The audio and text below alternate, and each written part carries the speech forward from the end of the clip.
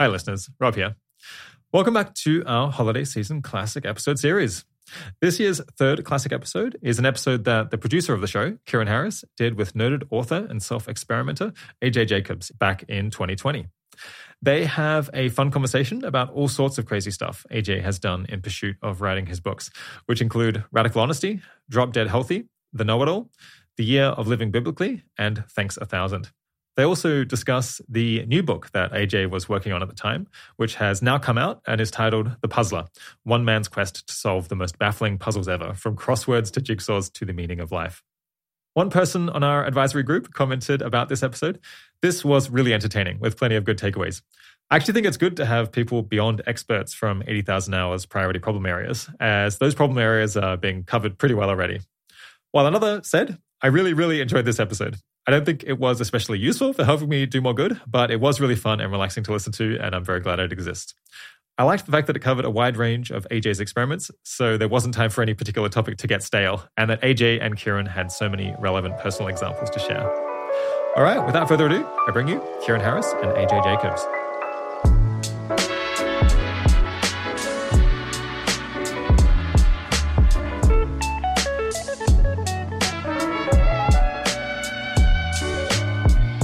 Today I'm speaking with AJ Jacobs. AJ is the author of New York Times bestsellers The Know-It-All, The Year of Living Biblically, and My Life as an Experiment. His most recent book is Thanks 1,000, A Gratitude Journey. He's the editor-at-large of Esquire magazine, where he wrote a piece on effective altruism called The Maximum Good, One Man's Quest to Master the Art of Donating. He's a contributor to NPR and has written for the New York Times, The Washington Post, and Entertainment Weekly.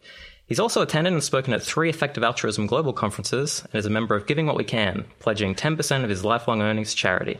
He lives in New York City with his wife and kids and is, for my money, one of the most delightful people on the planet. Thanks for coming on the podcast, AJ. Wow, right back at you. I find you delightful, and I'm a big fan of the podcast and of 80,000 Hours and of your writing, so very excited to be here. I hope to talk about your experiences experimenting on yourself and your thoughts on effective altruism and long-termism and your advice for talented writers in the audience. But first, what are you doing at the moment and what drew you to the project? I'm doing a couple of things. One that I'm excited about is a podcast that I'm doing with a friend of mine, and it's called Good or Bad. And it's actually about ethical philosophy, and we're trying to make it entertaining, and who knows if that's going to be possible. But the idea is we take a big topic every episode, and we've done democracy, the dogs. Olympics, dogs, and then we try to figure out how it's good for the world and how it's not good for the world from a utilitarian perspective mostly. So like dogs, they bring joy to billions of people. They're soft and furry and delightful. On the other hand, most of them are carnivores. So when you adopt a dog, you're condemning hundreds of other animals to be eaten. So how do you weigh those on a scale? And what was your conclusion for dogs? I noticed, and AJ has been gracious enough to let me record this interview in his New York City apartment, but I noticed that you have a dog, so I'm guessing that you came down on the side of dogs are good? Well, my dog is good. Yeah, I don't know. It was a hard one. I'd say at the end we tried to come up with a suggestion on how to make whatever it is better. And my thought was that we should encourage people to adopt more rabbits, because rabbits are also soft and cuddly, but they're herbivores. So, maybe, God forbid, whenever we need a new pet, maybe we'll go with a rabbit. But yeah, I'm a hypocrite because I love my dog. That seems beyond reasonable. Were there any other interesting episodes? The first episode, which I'm excited about, it's a meta episode about whether this podcast is good or bad for the world. Because do we really need another podcast in the world? But on the other hand, the idea is to try to promote the idea of nuance, and that everything has its grays and its trade-offs, and that we need more of that thinking in this polarized world. On the other hand, there's the problem of both sidism, because we don't want to, in some issues, like evolution versus creationism, right? Don't put them on equal footing and say they're good and bad to those, in that case, there really is a clear-cut. And do you want to go on the record as saying which is the clear-cut answer? Thank you for asking. I am a believer in evolution. I am a Darwinist. And I do have a whole section in one of my books about creationism and the allure of creationism. So I do see the good of it, but it's very small, very small. All right. So I know you're also working on a new book, and I would love to hear about that.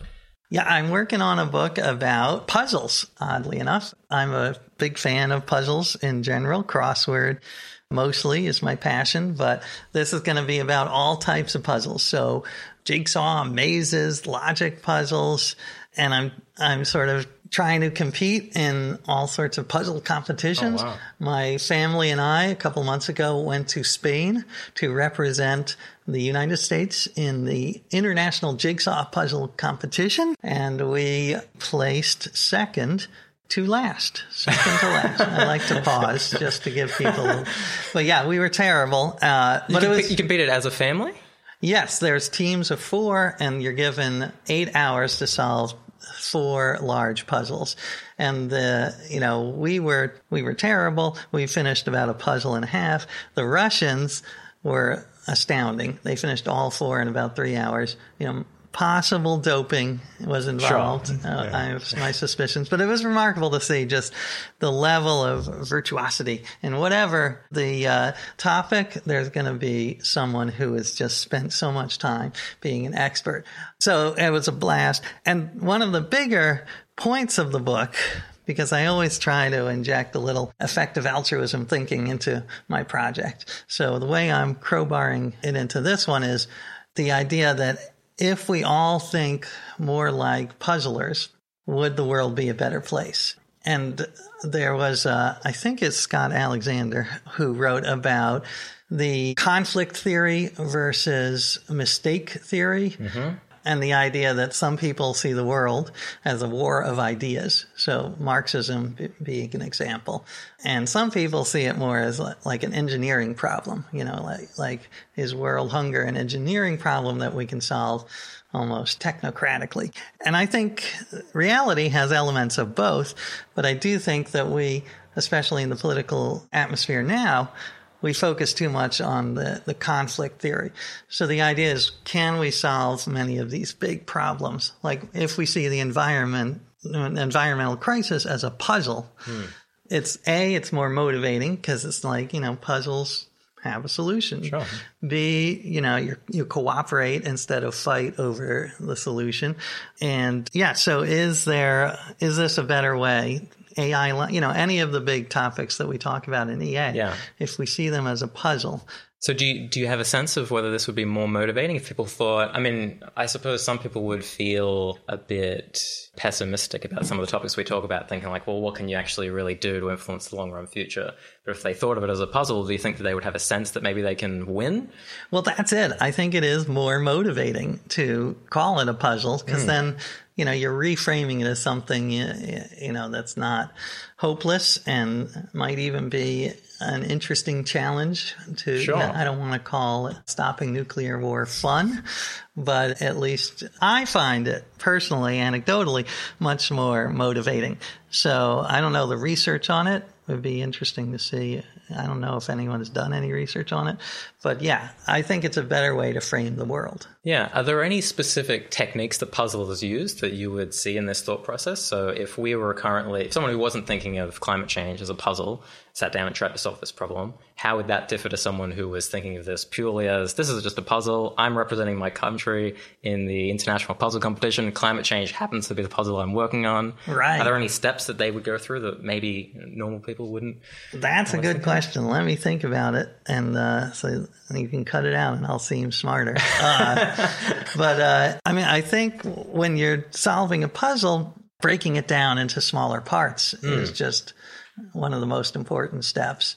And even getting a foothold is important. So the Saturday New York Times crossword puzzle is the hardest puzzle of the week. And often I'll just stare at the grid and I will be baffled. But eventually I'll find one little foothold.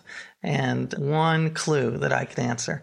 And building out from that clue, I can eventually solve the whole thing. So it's sort of this, A, it gives me optimism that I can solve something incredibly hard, and B, this idea that you just need one entry point. You just need to gain purchase on one aspect of the problem and then build out from there.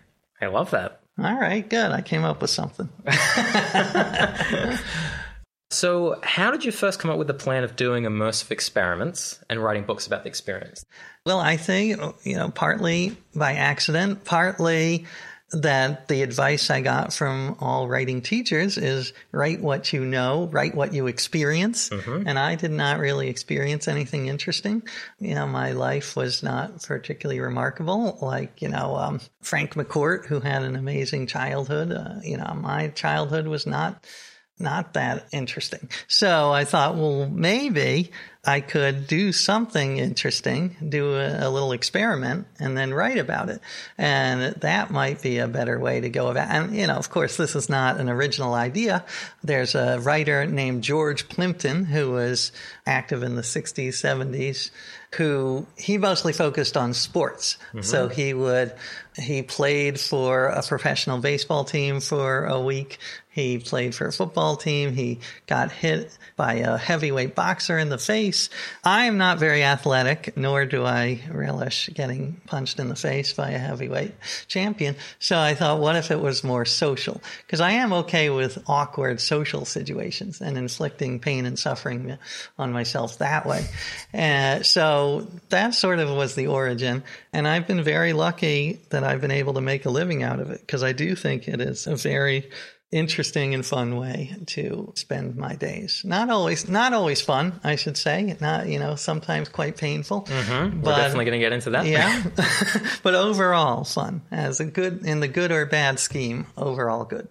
Okay, so I did want to talk about a bunch of your experiments specifically. Yeah. I thought maybe we'd start with a collection of essays that you wrote in 2010, which was called My Life as an Experiment, One Man's Humble Quest to Improve Himself. And so this book, it contains experiments featuring George Washington's rules of life, marital harmony, marital disharmony, multitasking, and nudity, all of which are fascinating, but I wanted to ask you about radical honesty. So can you talk about your adventure with radical honesty and the lessons you took from it? Absolutely.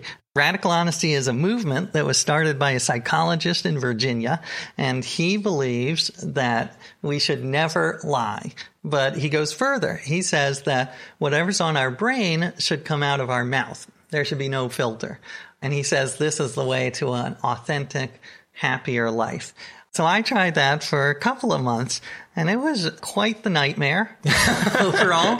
It was not an easy couple of months because, his philosophy is if you, for instance, have a crush on your wife's sister, you should tell your wife and you should tell her sister.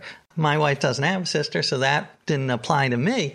But there were many, many awkward moments. I remember one in particular where we were in a restaurant and we ran into some of my wife's friends from college, and she hadn't seen them in years, and they were all excited, and the friends said, "Oh, we should all get together and we should, have a play date with our kids."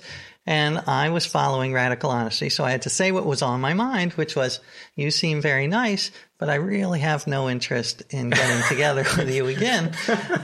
Because it's more a time management thing. Absolutely. I don't get to see my real friends. So it was terribly awkward. I felt terrible. My wife was furious. They did not seem overjoyed. We never did see them again, so it was effective. Kind of works out. Effective outro.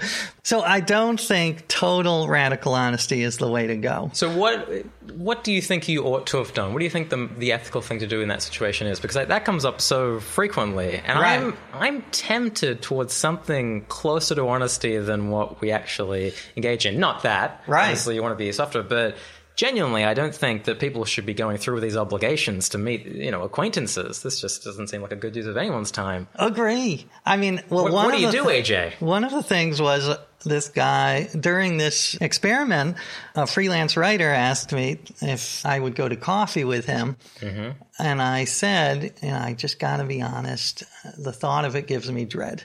And I was, terrified to send it. But he wrote back, he's like, you know what?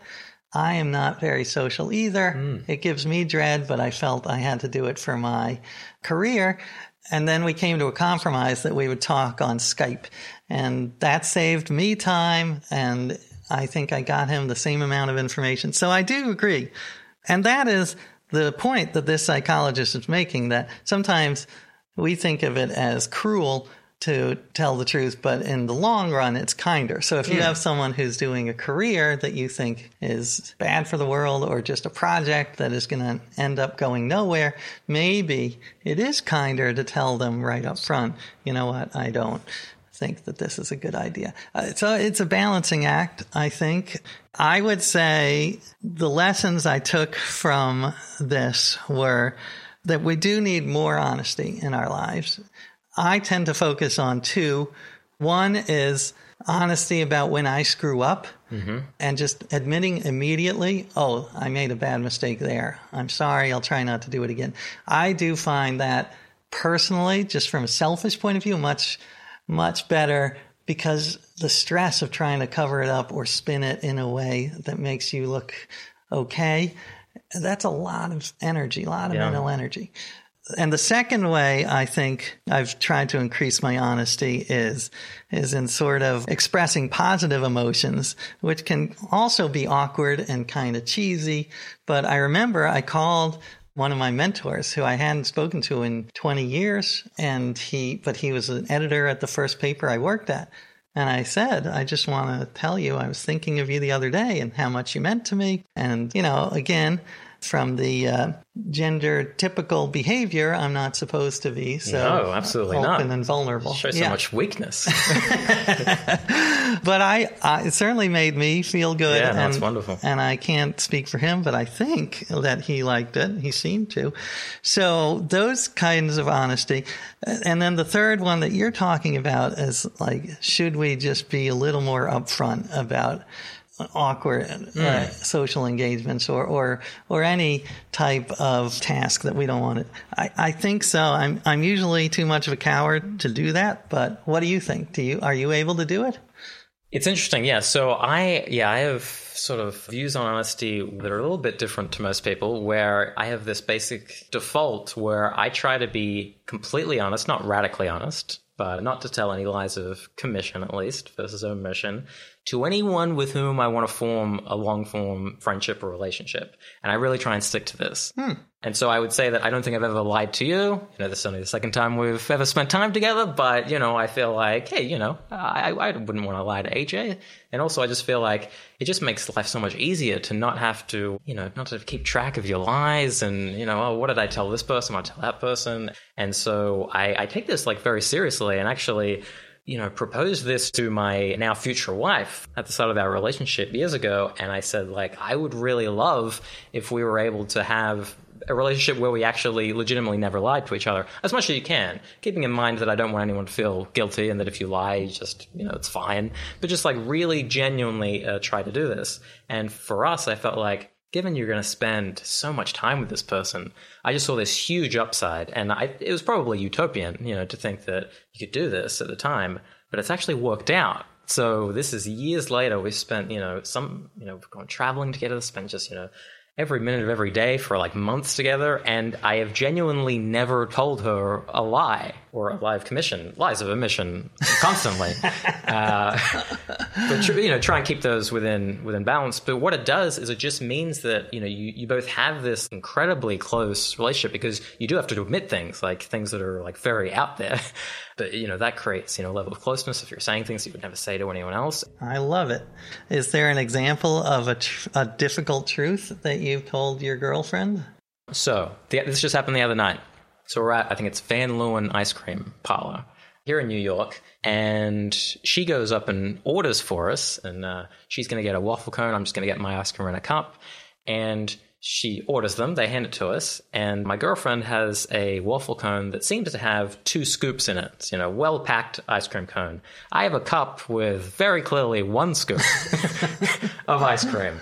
And I was just baffled. I was just like, why would you assume that I only wanted 1 scoop to your 2 scoops? Why would what kind of a strange assumption would this be? We haven't had any discussions about me going on a diet or anything. Why wouldn't we have the same amount of ice cream? And I can imagine that in, alternate worlds or in previous relationships, just keeping that to myself and just being a little bit bitter about it and going like, well, I didn't get as much ice cream here. And, she's certainly enjoying her double serving of ice cream, but it's, fine. But here I said, because of this honesty thing, I immediately just said, what's with the one scoop? What's this about? And she said, I'm so sorry. Did you want 2 scoops? And I said, well, I just... probably whatever you were getting. I think that makes sense. And she said, no, I only got 1 scoop. It just sort of looks like it's bigger from this, given that it was in the cone. But so this is a silly example, but it is just something that the night would have just taken like a slightly worse turn, where I'm just sitting there thinking like, I feel like I'm not getting a fair amount of ice cream here. Right. I love that example. And in fact, when I was doing the article, I was having lunch with a friend of mine, and I said to him, I have this resentment because you did not invite me to your wedding. It was in Vermont, so I wouldn't have gone because it would have been a pain to get there, but I just wanted to be invited. And he said, but you didn't invite me to your wedding. And I said, really? He said, no. And I was like, oh, well, and this revelation was so freeing. Yeah, it's amazing. So I would agree. There are many times when being more honest than is sort of expected is beneficial. Well, I think that's a lovely lesson. And I'm going to try to be more open with my wife even. I was going to ask that. Did you feel like after this experiment, did you feel like it changed your relationship in any way? Did you feel like you were more open? I do think I am yes. And I think in the beginning of my relationship, I definitely baited and switched my wife because I pretended to be someone who loved going out all the time. And then once we got married, I revealed my true self, which is more like you, preferring to watch Netflix. So I think that I would not do that today. I'm much more open with so if she wants me to do something, then I do try to say, how important is it to you on a scale of 1 to 10? And because sometimes she'll invite me just because she thinks I want to go, but I don't. So that's helpful. I also have been honest. I wrote a piece on Valentine's Day about what if we looked at romance in a more of a cost-benefit analysis? Because Charles Darwin wrote, when he was considering whether to propose to his wife, who also was his cousin, he wrote a list of pros and cons, that he would have less time with the fellows, but there would be someone to be there when he was down. And I thought, of course, it's kind of ridiculous and cartoonish, but also I kind of liked it. And so I do say to my wife, half jokingly, every Valentine's Day, the benefits of being married to you outweigh the costs. But I do, I say, I love you, but there are things that annoy me. But overall, I love you very much. So, and I think that it might not work for everyone, but it works for our relationship so far, at least. Yeah. And to finish up this section, I'll just say that I am likely to get married in the US. I don't have any family here. I have very few people I know. Would you want to get an invitation to my wedding? Well, to be radically honest, I would love to get an invitation. But not come? Well, it depends where it is. Okay. So if it was in New York... Definitely I'll be there. You would come? Absolutely. It's okay. We'll see about this. That is true. That is very true. Well, I'll keep that in mind. Listen, you have it on tape. You have it on podcast right there. Well, I would be honored. But yeah, don't make me travel, please.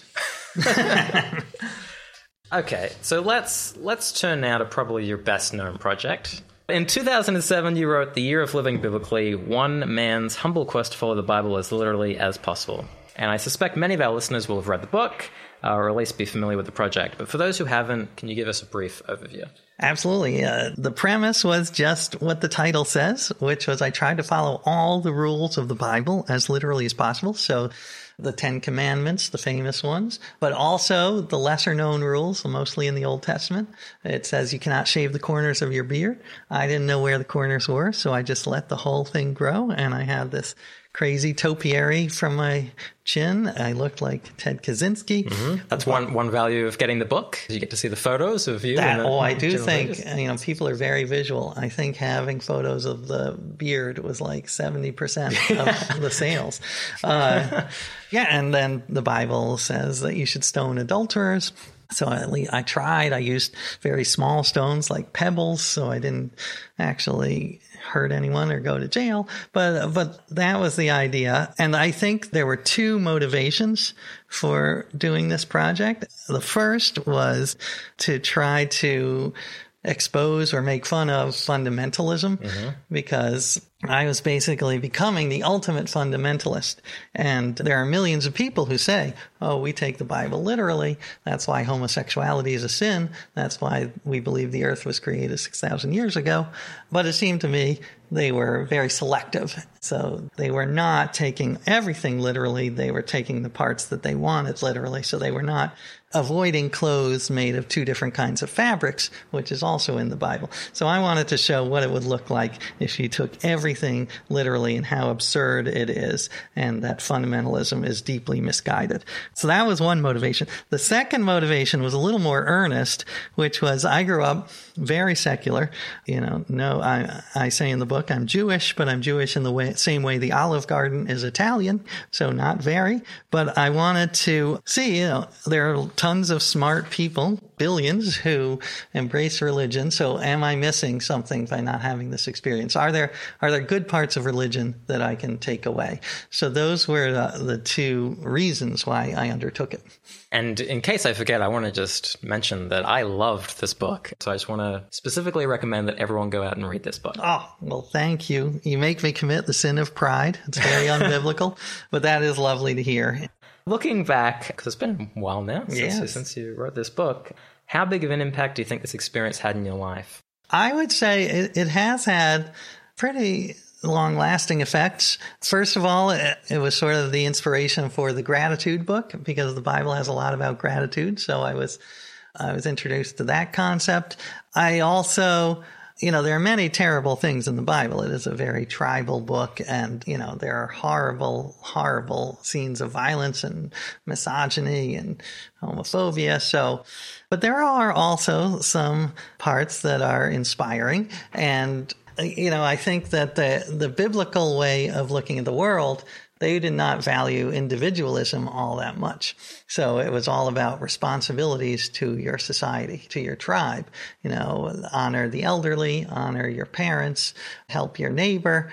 So I think we need a balance. You need individual rights, or else you become like North Korea. There are huge downsides to ignoring individual rights, but I do think we've swung too far on the side of individual rights versus social responsibility. So I do think the Bible sort of helped me see that we need to correct that a little. We need more of a balance. And also the final thing, rituals. I still am a total atheist, but I do think that you don't need to believe in mythical being to have meaningful rituals. So I do like a good ritual. And what are some of your favorite rituals that you actually do in your everyday life? Well, I would say, even something like a birthday, that's a ritual, and I love a good birthday party. We're Jewish, and my sons just had a double bar mitzvah. And again, I have many issues with Judaism, but one thing I do like about it is that it encourages questioning. So in their speeches, they actually questioned whether the Bible one did the story of Abraham and Isaac, and Abraham almost killing his son. And so one of my sons argued, is this a good way? This is probably not someone we want to emulate. So I love that you're able to wrestle with things. So I would say, rituals I like. But again, the downsides of religion, there's massive ones. And to me, one of the things I think I was too soft on in the book is the idea of this sort of knowledge by revelation, believing in God without evidence.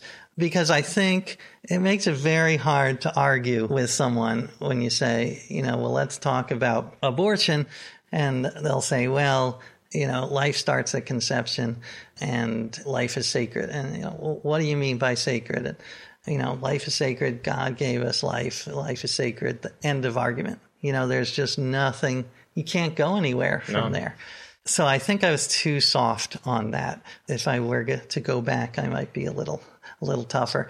I mentioned to you once, from a purely mercenary point of view, I thought maybe I should have 3 endings to the book. One where I became an evangelical Christian, one where I become really a hardcore Sam Harris-like atheist, and one where I maybe become a practicing Jew. And that could sell in different parts of the country. But I thought maybe a little misleading. You could have potentially included all 3 endings in the same book. Maybe you don't have to have a specific ending. Vote on it. Yeah, that's a good idea for the reprint. A question here came from Arden, who asked, it seems like there are a million different ways that one could choose to live a year as an experiment, but we only have so many years. So why did you decide to spend a year living in that particular way?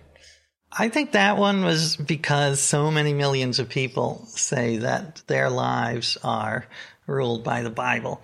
I do get suggestions from readers, which I love, on other projects I could do, and, why don't you take up the French horn for a year? And I don't know, to me that doesn't have, I try to take the biggest topics and explore them. So, health, religion, knowledge, and, I don't know if I... Family.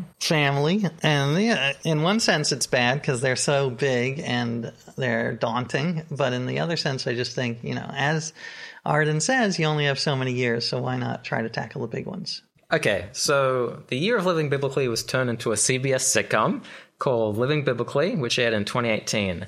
Do you feel like talking about how big a disaster that was?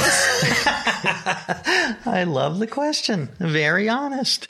It really was a disaster. And from my gratitude project, I wanted to say up front that I'm very grateful for the experience because it was a surreal and in some ways delightful experience. But in other ways, the show that came out of it was just a disaster and polar opposite of what I was trying to get across. And I want to just say that the people who worked on the show were incredibly creative and funny. I think part of the problem was the network, CBS, really dumbed down the show. And I also think TV is just a hard medium to get across nuance. And to me, I knew we were in trouble when the actor who was cast to play me wanted to grow a beard, as I did in the book. But CBS said, no, that might scare off viewers. Wow. So I knew we were in trouble. And the actor has a beard in Mad Men. There you go. The actor plays Stan in Mad Men and is a delightful actor, and I'm a big fan. But yeah, as I said, the idea was sort of to expose the dangers of fundamentalism. But the thesis of the show seemed to be, if you live by the Bible, your life will be better. Like if you don't gossip, you will get a promotion. So it was so cringeworthy. I was like, honestly, incredibly relieved when it was canceled after about 7 airings. And, I felt bad for the people involved, but, it was just, I found it incredibly painful to watch. Yeah. So my future wife and I we watched the pilot yesterday. So that was as part of my research for this interview. That's the kind of research that goes on at 80,000 Hours. Love where it. We help tackle the world's most pressing problems and how you can use a career to solve it. I have to watch a CBS sitcom every now and again. And so Chloe also loves your books. We read them together, and we just watched it together and just turned to each other and went, oh no, like what's happened? Like AJ must have thought this was a disaster, because it's just this, it's just so different from your books. And, for example, they have like this like very extreme laugh track. And I just, I can't imagine that this is something that you would have sat down and gone, yeah, this is my vision. No. So I was just wondering, how much influence did you actually have over Zero. Okay. That makes sense. That was my prediction. Yeah, I gave them the rights and I didn't make suggestions, but none of them were heeded. And I mean, all my experiences with Hollywood have been delightful on one sense, but disastrous in another. The Year of Living Biblically, before that, they tried to turn it into a reality show. So I met with the producers and they said, yeah, we really want to show the nuances, how the Bible can be good and bad. And I was like, that is so great. Cut to 6 months later, we're in a cable network geared to young men, and they're pitching the network executives on a show called the Bible Olympics, which was men, like shirtless men running down a mountain holding the 10 Commandments. Who can get to the bottom first? And I was like, this seems a little far from my source material. But so thankfully that never happened. But it was almost like a parody of a movie, of how Hollywood works. Like it just actually, as people say, this is an amazing time for television. There are some great things out there. But it's also, there's so much crap because it's a very hard medium to get across nuances. But this is such a good premise for a show. It's just, that's part of the tragedy. It's not just, obviously this is a common complaint that people, if a book is made into a TV show or a movie, they didn't do it well, the book was better. But this seems like you could make a good TV show about it. And it was just frustrating to watch and just go like, all you have to do is just let AJ write this. And so I was wondering, were you interested in that? Would you have an interest in being a showrunner on a TV show? No, I don't think I have the skill set. Maybe if I worked at it for 10 years. But no, I don't think I could have done a much better job. I think it's a very hard thing to do. I would bet a lot of money that you could. Well, you're very nice, Kieran. But honestly, I'm being totally radically honest. I did write a screenplay based on my first book because that got optioned, and my first book, by the way, was about reading the encyclopedia.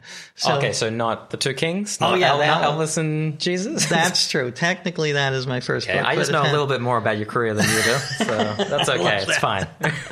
This is my first real book. Yeah. But yeah, the premise of that book was I read every word in the encyclopedia, so everyone said, well, so the movie's going to be a guy in a room reading for an hour and a half. So that wasn't quite the screenplay, but that was part of the problem of why it never made it to a screen. But it's a very difficult and challenging skill that I don't have. Interesting. And I suppose it obviously involves a lot of collaboration, which I've heard you say that, you're conflicted because you both promote teamwork and collaboration for your sons, but then you just really would prefer writing alone. Oh, yeah. I am a hypocrite because I do think all the biggest problems need a ton of collaboration, and that's the lesson I teach my sons. Hopefully they're not listening because I personally hate collaboration, and every time I do it, it drives me crazy. So I need to get over that. But I just find it. How do you feel about this podcast episode? This is a collaboration. This is us. All right. This I'm okay with. This is fun. This is, versus me just, asking questions and then you just answering them. I could be in a different room. Well, we'll try that we'll do another episode. We'll do a randomly controlled trial where we do totally separate. So let's talk about your latest book, Thanks 1,000, A Gratitude Journey. Can you talk a little bit about the inspiration for the book and just give a general overview for anyone who isn't familiar? Sure. The idea of the book is that I thanked 1,000 people who had even the smallest role in making my morning cup of coffee. So I thanked the barista who served it to me, but also the farmer who grew the coffee beans, and the logo designer for the coffee, and the truck driver who drove the coffee beans. But he couldn't do his job without the road. So I thanked the people who paved the road, and I thanked the people who painted the yellow lines in the middle of the road so that it didn't veer into traffic. So the idea was to try to show the hundreds of people involved in any small thing in our lives, and the hundreds of things that go right every day that we take for granted. And we have this built-in negative bias, which might have served us back in Paleolithic days. but we're very good at noticing the 3 or 4 that go wrong. So the idea was to try to reverse that. And I actually went and I thanked people. Some I thanked in person, some I thanked over the phone or by email. And some people, were very skeptical. They said, is this a pyramid scheme? What are you trying to sell? But the majority were actually very grateful to be thanked. And I remember I called the woman who does pest control for the warehouse where the coffee beans are stored. And I said, I know this sounds odd, but I do want to thank you for helping to keep the bugs out of my coffee. And she said, well, that is odd, but thank you. And I don't get a lot of positive feedback in my job. So it was, in some senses, a pain in the butt because I had to travel and spend all my day like writing thank you notes. But in the other sense, it was lovely because it was good for my mental health. Yeah. Do you want to expand on that? Do you feel like you've taken a lot of things away from the book? Do you feel like you have an increased sense of gratitude in your day-to-day life now? I do. I definitely do. I mean, I talk in the book about we all have our Larry David side and our Mr. Rogers side. And my Larry David side, I think, was very large. It still is very powerful. So, as is mine. Yeah. I mean, I enjoy watching Larry David from the outside, but being in that mindset is not necessarily good. So I do think it's still a struggle every day, but it helped change my perspective. I mean, one thing I talked about in the book is just trying to adjust your frame. So there's the cliche about half glass full or versus half glass empty. And I suggest maybe that is the wrong way to look at it. Maybe we should just be astonished that we have water in that cup in the first place, because I had to thank the people who brought water to New York because coffee is 98.8% water. And I met the thousands of people at the reservoir who do this. And it drove home just how astounding it is that I can turn this lever and have safe, drinkable water, which was not the case for 99% of human history and is still not the case for billions of people around the world. So that's what maybe we should focus on. And I actually, since, as I say, I try to get effective altruism into every one of my projects, I did interview Will McCaskill, one of the founders of Effective Altruism, and we talked about a couple of issues that were relevant, one of which was the coffee that I buy. In one sense, it's ridiculously expensive, $3 at the local coffee shop. And if you add that up over a year, that's $1,000. So should I be spending that $1,000 on malaria nets? And maybe he was just being nice, but he said there's an argument to be made that it's okay to spend money on the small luxuries of life because they're so important to your mental health. So he does sincerely believe this, by the way. I can confirm. Does he spend $3 on coffee? I don't know if he spends $3 on coffee, but I can say that I've heard the same thing myself. So. I think I compared it, there's the saying, penny wise and pound foolish. And this is sort of the opposite, being penny foolish and pound wise. So when it comes to big purchases like cars or clothes, then, you should be much more wary of spending a lot of money. But the coffee is something that could make you feel better and fuel. You need caffeine to do good. And then the other issue I talked to him about was this idea of whether gratitude is overall good for changing the world or not. Because there are people who say that gratitude is sort of a hindrance, that it's like an opiate of the people. So corporations will tell their Walmart employees, oh, you should just be grateful you have a job. But the research I saw anyway seemed to say this was not the case, that gratitude actually inspires us to want to make more changes. So when you're grateful, you want to pay it forward. And I saw this on a very small scale. Like when I'm in the times of my life when I've been depressed, it's very hard to motivate myself to care about other people. And one of the ways to do it is to try and force myself to think about other people. And this gratitude trail did just that. It reminded me how lucky I am to have water. So how can we help people get safe water? Yeah, I mean, and not only that, things that come up every day all over the place. So, like, I think you talk in the book about when you're waiting in line. Normally you'd say, this is ridiculous. Why? I mean, it's just like a long queue. But you never notice the times when you're in the short queue.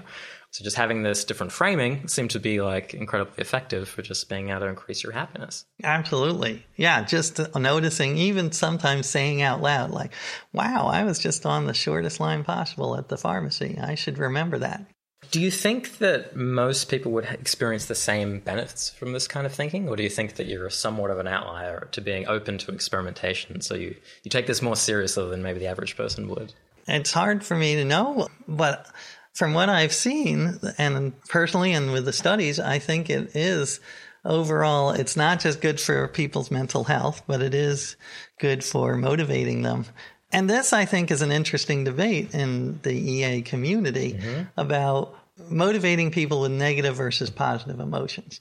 Because you can totally get overwhelmed by the guilt. Like when you first read Peter Singer, you're like, oh my God, I'm a murderer. I've got blood on my hands because all these people, I should be donating all of my money.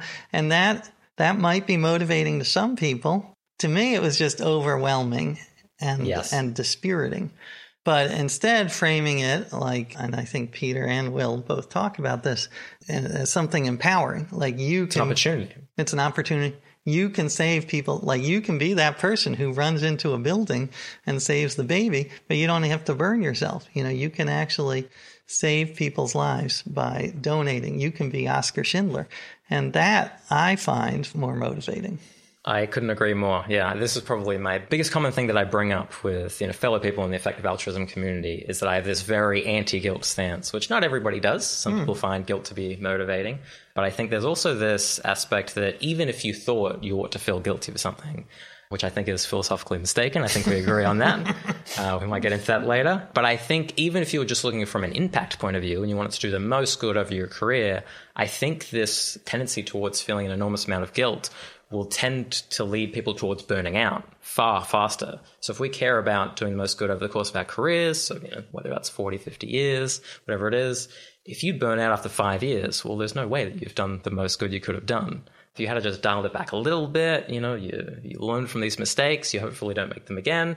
Even if you do, that's okay. If you just have this attitude of, look, I'm doing the best I can, and I'll continue to do that, and more or less think well of yourself for that, you come and ask more than doing the best you can. I think that is actually the way to have the most impact, in addition to being the best for people psychologically. I love that. And I also think there's a distinction between forward-looking and backward-looking. And I do think guilt is a lot of backward-looking. I'm guilty that I should have done this already. But if you're looking forward, you're more motivated. Okay, from this point on, what can I do that will make the world better? Absolutely, yeah. I mean, once you're at a point where you've already, let's say you have made a genuine mistake, the question is, well, how much more can you learn from this mistake beyond the first 30 seconds that you beat yourself up about it? Because people will, naturally beat themselves up, and I will too, potentially. But there's such a difference psychologically between, being mad at yourself for 30 seconds or a minute, 5 minutes, 10, an hour, and then, for some people, months. They'll just beat themselves up about something for maybe even years. You are getting, there are such diminishing returns for feeling this guilt. And that if you can recognize within a minute, and, I recommend meditation for this, but if you can recognize, oh, I'm just feeling guilty now. Okay, guilty. You note it. Move on, hopefully learn the lessons. I think everybody wins. You were an inspiration. I love this. I'm going to try even less guilt. I try not to feel it because, I do think it's debilitating, but it's so natural to sort of want to wallow in it as well. Absolutely, absolutely. And it is natural, but then it all just comes back to this point of that you ought not to feel guilty about feeling guilty. There you go. You're always winning. Very meta. Can you tell our audience why you think we're getting birthdays wrong? Oh, yeah. Well, birthdays is all about the person who is being born, and we elevate them. But it occurred to me that they didn't really do a lot of the work. They just came out. And the person who went through all the pain and bodily contortions is the mother. So shouldn't birthdays more be about the mother who put in all the work? So that's when on my birthday, I try to thank my mother for having me. Instead, I try to turn it around. And, I thought, can I start a movement? I actually thought Labor Day would be a good name, but that's already taken. Already taken. So if someone has to come up with a good name for it, sort of the birthing day, maybe birthing day. So it's more about the action as opposed to the passive recipient. I love that. So in 2012, you wrote the book Drop Dead Healthy, One Man's Humble Quest for Bodily Perfection. It's a tale of your quest to be as healthy as humanly possible. How important do you think this project was for your own well-being, and what are your main takeaways of this several years later? I would say I've had a couple of big takeaways. I mean, it has changed my behavior somewhat. Not as huge as you might think. I still do. I have a treadmill, and I write all of my emails. I walk on my treadmill and work. I don't run on it. I walk at grandfather's pace. So it's changed that. It's changed my diet a bit to more towards real food as opposed to processed food. But one of the big takeaways was I am so much more skeptical when reading health journalism or health books, because 95% of it is just evidence-free and crap. Because I do think if you were to sum up all of the health evidence-based health recommendations, you could do it in like a page. Yeah. Exercise when you can, eat real food, don't try to lower stress, get sleep, don't smoke, don't eat a mountain of sugar. Don't eat a mountain of sugar. Don't hit yourself in the face with an axe. It's pretty basic stuff. But the hell, you've got to, there's the novelty bias in journalism, and everything has to be new and unexpected, or else no one wants to read it. So, and there's the one study, you can find a study to justify anything. There is a study that says bacon will make you live till you're 150. I'm sure. So I'm very skeptical reading health journalism. I did think the useful category of knowledge was not what is healthy, because I think we all know, but what strategies are there to try to behave in a healthy way. And I do think that has changed me and made things better. And I can give you an example. Yeah, absolutely. Well, one is this idea of respecting your older self, which Love is this one. So this is, I think, a Yale professor had come up with this idea that we have our current self who wants to sit on the couch and eat Cheetos, and we've got the future self which wants to be alive. So some studies anyway, show that the more you think about your future self, the more responsibly you'll act, both in financial matters, but also in health.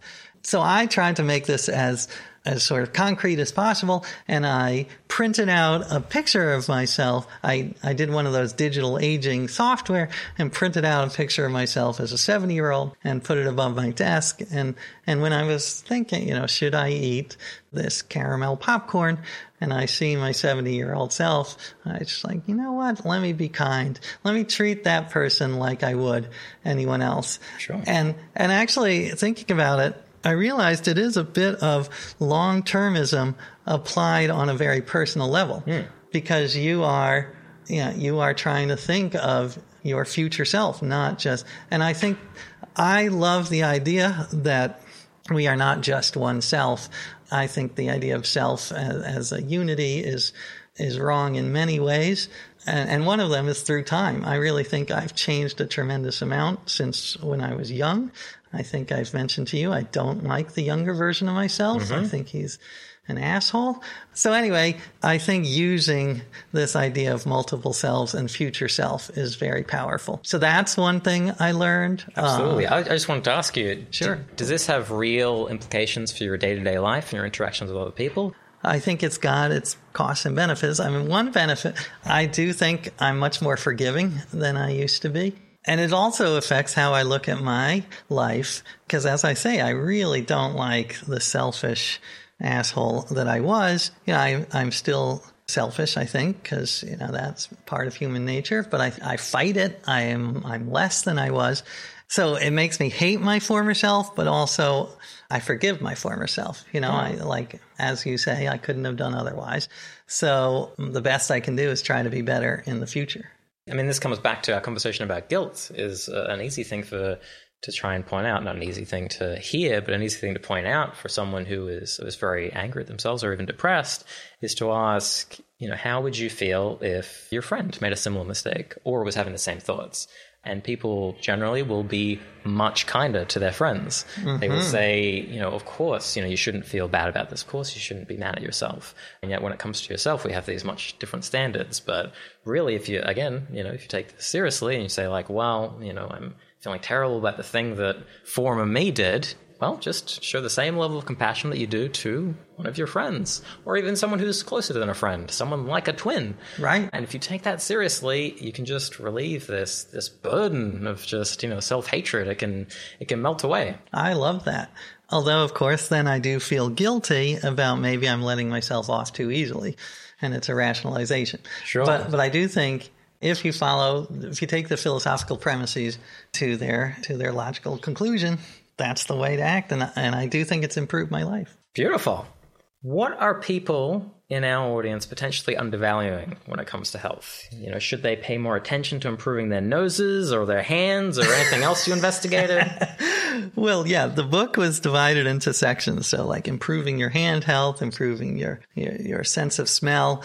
It's fun to look back on what my former self wrote and to be a little judgmental, because I think that I was way too quick to believe certain experts. It really is remarkable that I could find an expert with great credentials. I remember I was at this conference, and there was a woman, and I think it was Johns Hopkins, but it was something equivalent of that. And she was a professor, and one of her suggestions was that women should go on a trampoline every day because the movement of their breasts releases toxins and helps prevent cancer. And I was like, well, should I tell my wife? Should we get a trampoline? And I looked and I could find zero research to back this up.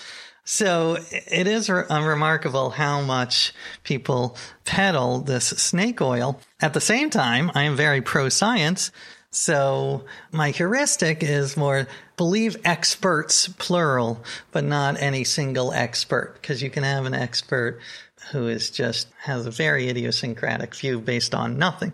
But it's a really tough question, because you want to have this epistemic humility even when it comes to science, but you also don't want to give science deniers fuel for their anti-science beliefs. So I'm very reluctant to advise people to do anything except, as I said, that very basic.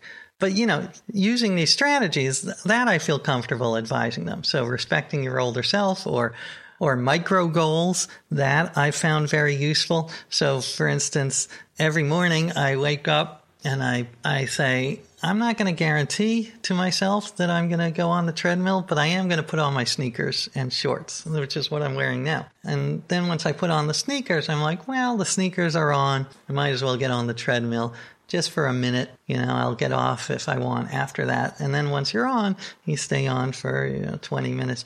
So micro goals I found very useful.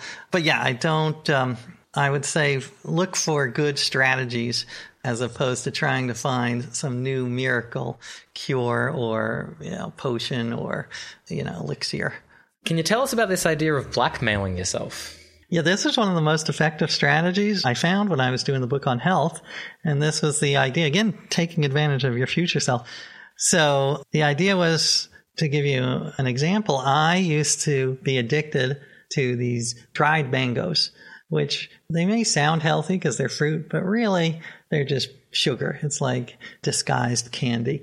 And I knew I had to cut them out. So I used this trick, which was, I think, invented by a Yale professor, where I said to my wife, here's a check for $100.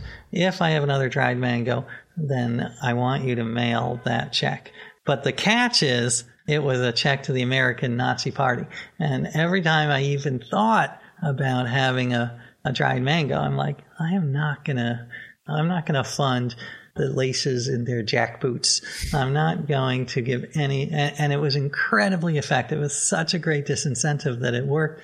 I have not eaten a dried mango in years, and whatever it was, it's been 10 years. Does it still stand? Yeah, it still works. Oh, wow. I mean, I would be careful. You might also have once a week you can violate this but I do find, and there are websites that I think are still around where you can sign up and do this sort of anti-charity strategy, but I found it incredibly effective. Would you recommend it for people in the effective altruism community? Because I was thinking that them more than most people would be very against this idea of that would really just tear them up. Or maybe they could just make a check out to an ineffective charity. That's true. Good cause. But do you think that the good would outweigh the bad? I think so. Yeah. I mean, it's dangerous. Luckily, I think the effective altruism community my guess is that they have more willpower than the average population. So I think that it would be good. I mean, it is a dangerous strategy because if it's going to work, you really do have to mail that check if you blow it. Do you still meditate? Oh, man. Yes and no. I know intellectually how important it is. And I try to do, whenever I'm sitting alone, waiting for someone at a restaurant, I will try. I will say the way I comfort myself is that I do think I'm pretty good at metacognition. I'm pretty good at thinking about what I'm thinking and is this a healthy thing? And catching myself as I go down dark alleys. And I think that is one of the advantages of meditation. So I think, with or without meditation, I do okay at that. But, I wish I did more. But you meditate. I do. Yeah. Every day? Every day. Yeah. For how long? 10 minutes. And what do you use? Do you use an app? I use Sam Harris's app. Oh, you do? So the Waking Up app. Well, actually, what was very helpful is that Chloe and I do it together. So, obviously it's very easy to just forget about this, but we have alarms set, and then if one of us doesn't feel like it, the other one will say do you want to meditate? And then you kind of just are dragged into it. So every day we sit down 10 minutes and we do that together, and it's, obviously people do the same thing for gym buddies or something like that. Yeah. But yeah, I find that to be very helpful. Is it one particular program on the Sam Harris app? So we do the daily meditations. So it starts off with there's 50, and then it comes into this sort of cycle of meditations where it's more or less the same thing, but then there'll be different introductions and slight differences here and there. But yeah, so it changes every day. All right. I'm in. I'm going to try it. I recommend it. I really do. I think it's another way into what we're talking about earlier, which is these ideas about the self. Within meditation, maybe you're just focusing on the breathing, and then your mind will wander to, whichever the last Friends episode you saw was, and then, you come back and you'll realize that you're thinking, and so you'll have the mental note of, okay, thinking. And Sam, unlike other apps, he'll constantly try and get you to ask the further question, which is, where is the thinker? So where did that thought arise? And I found that to be very effective, because if you ask yourself that question, the answer is right. Or should be it's not coming from anywhere. Yeah. The thoughts simply arise, and you don't know where they came from, and it's just a series of thoughts over and over again. And you just sit there for 10 minutes, and you realize that the more you pay attention, the more thoughts you'll catch. And noticing that is very helpful. And to be a little bit more practical about it, it's very helpful in day-to-day life to reduce negative emotions. Using anger as an easy example. If you find yourself being angry at anything, whether that's yourself or the external world or Trump or whatever it is, you find yourself being angry, if you actually just make the mental note of just anger, it just cuts through it. It's very difficult to continue to be angry, continue to be caught up in this actual emotion if you keep labeling it. Just anger. I love, even without meditation, I try to do that. Absolutely. Labeling your emotions, I think that is powerful. But all right, I'm sold. I'm going to try it. Beautiful. Moving on to your earliest book. So in 2004, you wrote The Know-It-All, One Man's Humble Quest to Become the Smartest Person in the World, after spending 18 months reading the entire Encyclopedia Britannica. So I just wanted to ask, what was the inspiration for this project? And for our younger listeners, what is the Encyclopedia Britannica? Excellent questions. Yeah, they don't print it anymore. It's the encyclopedia, so every volume had a different letter. And It was Wikipedia, but before Wikipedia, and they stopped printing it soon after I read it. But it was a crazy long book. It's 33,000 pages, 44 million words, and I was inspired because my dad, he loves knowledge and reading, and he decided he wanted to read the encyclopedia to learn everything. And he didn't quite finish. He made it up to the middle of the B's, like Borneo or Boomerang, somewhere in there. And then he realized he had a life. But I thought it might be an interesting idea to try to finish what he began, remove that dark stain on our family history. But it was also sort of, I wanted to talk about knowledge versus wisdom, and also just fill in the enormous gaps in my education. So I'm never going to climb Mount Everest. I'm not a particularly physical person, but I thought this might be a fun intellectual version of Mount Everest. Absolutely. I think it's a great idea. Did you struggle to convince a publisher that this was a great idea for a book? Weirdly, no. The publisher liked it from the start. It was more my family who I think suffered. Because, as you can imagine, I had a little too much enthusiasm for the knowledge I was gaining, and I inserted it into conversation. And my wife started to penalize me $1 for every irrelevant fact. So the idea was, if she said, I have a headache, and I would say, well, did you know that the Bayer Aspirin Company invented heroin? Because it was thought of as a cough suppressant initially, and it turned out to have some negative side effects. And then at that point, she'd be like, okay, that's another $1. So yeah, it was not, and I guess that was part of the plot, was how ridiculously irritating I became. So in the book, you wrote that a question you hated getting at the time was, how much of the information are you retaining? Which brings me to a question from one of our listeners, Rob Wiblin, who asks, how much of the encyclopedia do you remember? I'm furious. I would say certainly less than 1%, probably less than 0.5%. But even that is better than I was. And I can't really control what I remember. So that's a problem. Sometimes it's things like opossums have 13 nipples, which is not a piece of information that I think will make the world a better place, but I just can't get it out of my mind. So yeah, I did not retain everything. I will say, though, there were a couple of takeaways from the book that did make my life better. So it was not a completely ridiculous way to spend a year and a half, just mostly ridiculous. And what were those takeaways? Well, I'd say there are two big ones. One is we had mentioned epistemic humility, this idea that, we know so little. And this really drove that home, just realizing how much of history that I was unaware of and how warped my view was. So I remember reading in the T section about the Taiping Rebellion in China, and that occurred at about the same time as the U.S. Civil War. And it's a fascinating story. It was a man who thought he was the younger brother of Jesus, and he created a cult, and he marched on the empire. And it was a huge civil war in China, and 20 million people died during the Taiping Rebellion. Who knows how accurate that estimate is, but certainly that is multiple times more than the U.S. Civil War, which is about 800,000. And the fact that I had maybe vaguely heard of the Taiping Rebellion, it just showed me how warped my view was and how certain things were totally out of, which is, I think, a very effective altruism idea.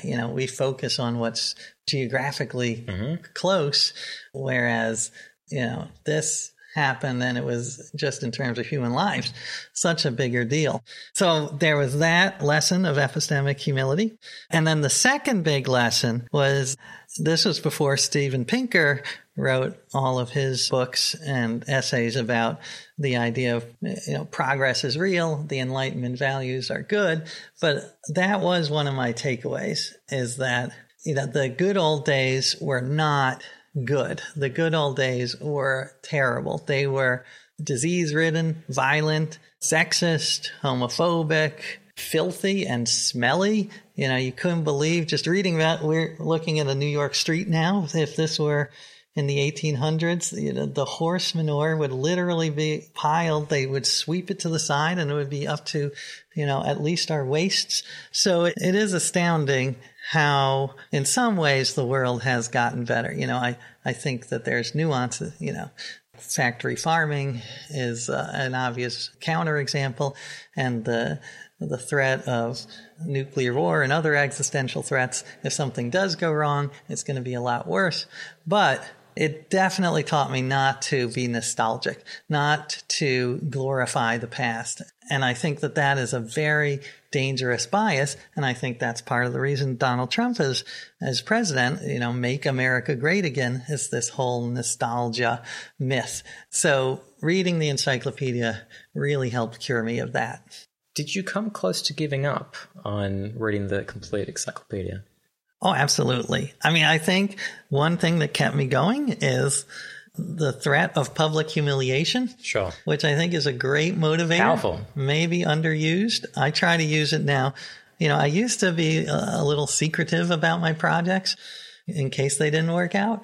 But now I'm just out there, here's what I'm doing, because it really does motivate me to finish. Otherwise, people are like, what happened?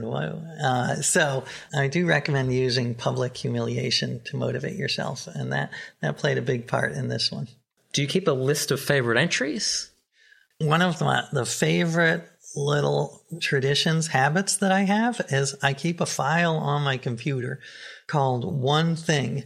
And after every podcast or book or movie, I try to write down one thing that I loved, because otherwise I find if I try to remember more than that, then I forget everything. But if I don't do that, then it's all a blur. So having this one little nugget that I can go back to and look, and I love going back to, I have it on my phone.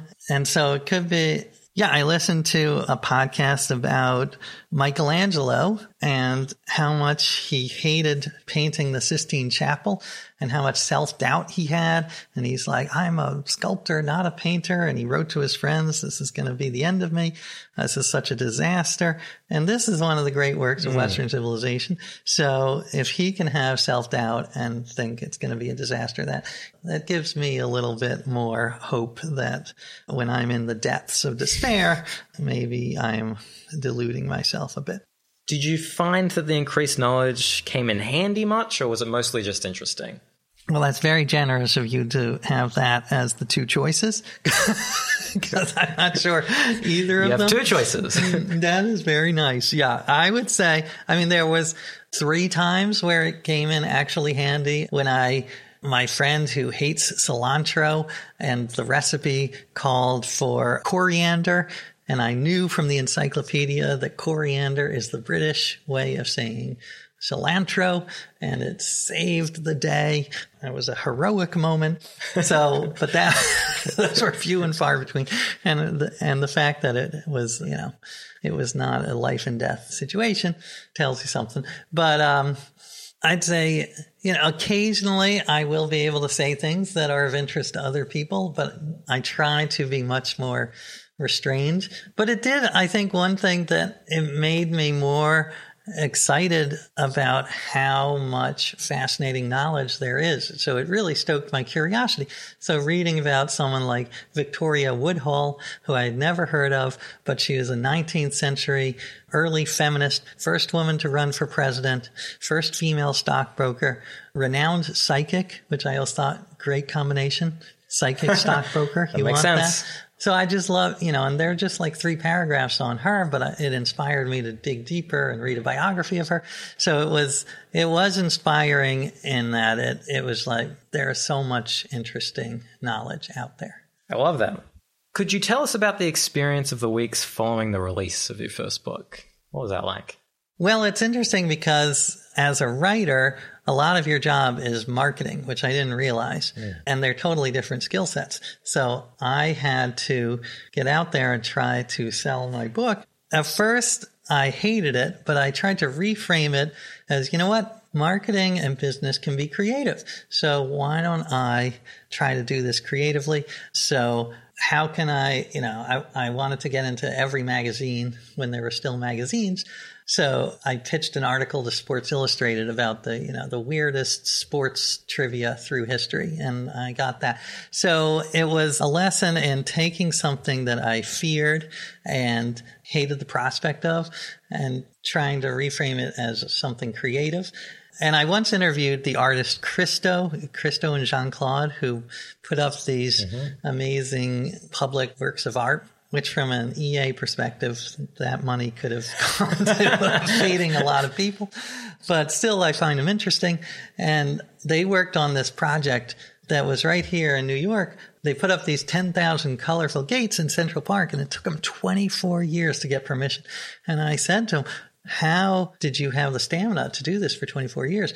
And they replied, they saw the bureaucracy as part of the art, like navigating all of this paperwork and applying, that the art was not just the finished product. And it's a crazy idea, but it was also lovely. This idea that the boring parts of your job are also, if you can turn them, you can reframe them as creative. It makes your job much more pleasant. Okay, so overall, your first book, it was warmly embraced by most major media outlets, including Time, Newsweek, and the Washington Post. But sometimes you get negative reviews, and I wanted to ask you about, how do you respond to these negative reviews, or how have you in the past, and maybe how has your attitude to negative reviews changed over the past 15 years as you've, gone through further projects, including your Gratitude project? Oh, yeah. I've definitely gotten positive and negative reviews. I've gotten slammed and slammed hard. And in the beginning, it was even harder. It's still hard. It's still really an unpleasant feeling. I think I have gotten better. I think I've gotten a slightly thicker skin. And part of that is I think I've changed my philosophy a bit. I do try to, when I'm envisioning a project, how will this affect the world? Will this help the world overall, or will it harm the world overall? So knowing that, if I get, I do think encouraging people to be more grateful and aware of all that goes into all the other people in their life, I think that's a positive message. So, there were some snarky reviews, and I'm like, well, that doesn't negate the fact that it's overall going to hopefully have a good effect. And also, I've become very aware, of course, of the negative bias where you hear 100 compliments and a single insult. And I think, we are wired to remember that insult because it did have evolutionary value. When you were on the savannah, you wanted to remember that one poisonous mushroom. But now it's just a terrible way to go through life and warping and defeating. So, yeah, I don't want negative reviews, but I do feel I'm a little better equipped to handle them than I was. But please don't give a negative review to this podcast because it will crush me. It will. I will curl up into a fetal position. Okay, so talking about experimentation more broadly, do you think that other people should experiment more on themselves? My gut reaction is yes.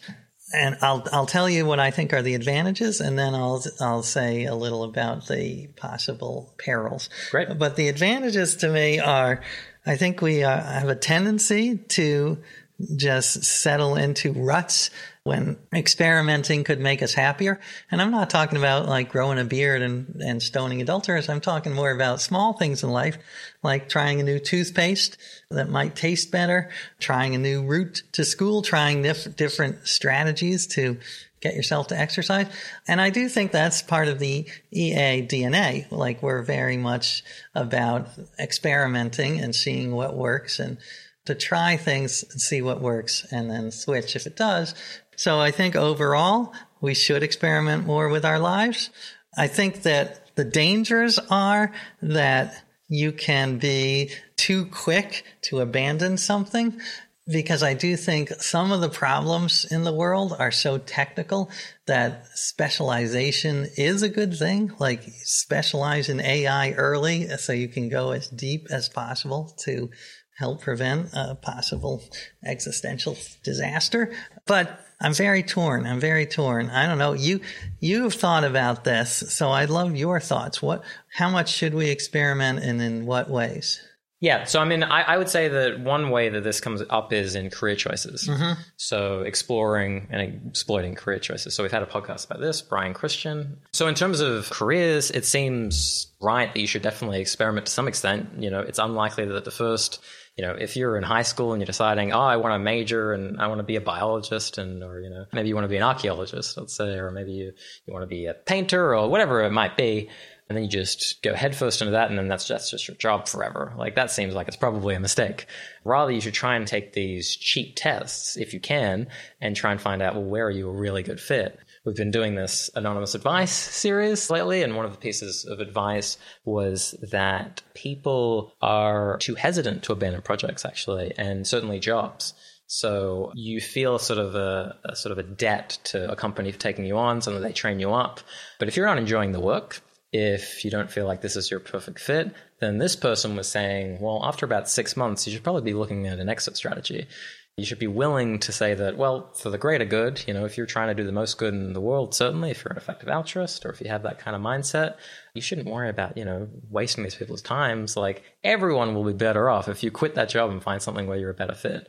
But, it still doesn't mean that it was a wasted bit of time. And there's this enormous value of information where you say, like, okay, well, now I know that X job wasn't the right fit for me, or even just these specific tasks.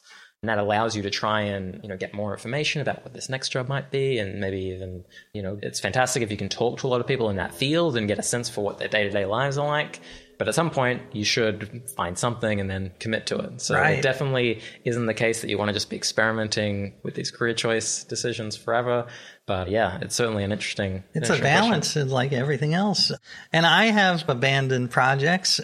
And I will tell you, when you abandon a project that's not working, that is a great feeling. That's one of the best feelings. This is a question that was going to come up later. I was going to ask you, have you ever had a major project that you've begun and then abandoned?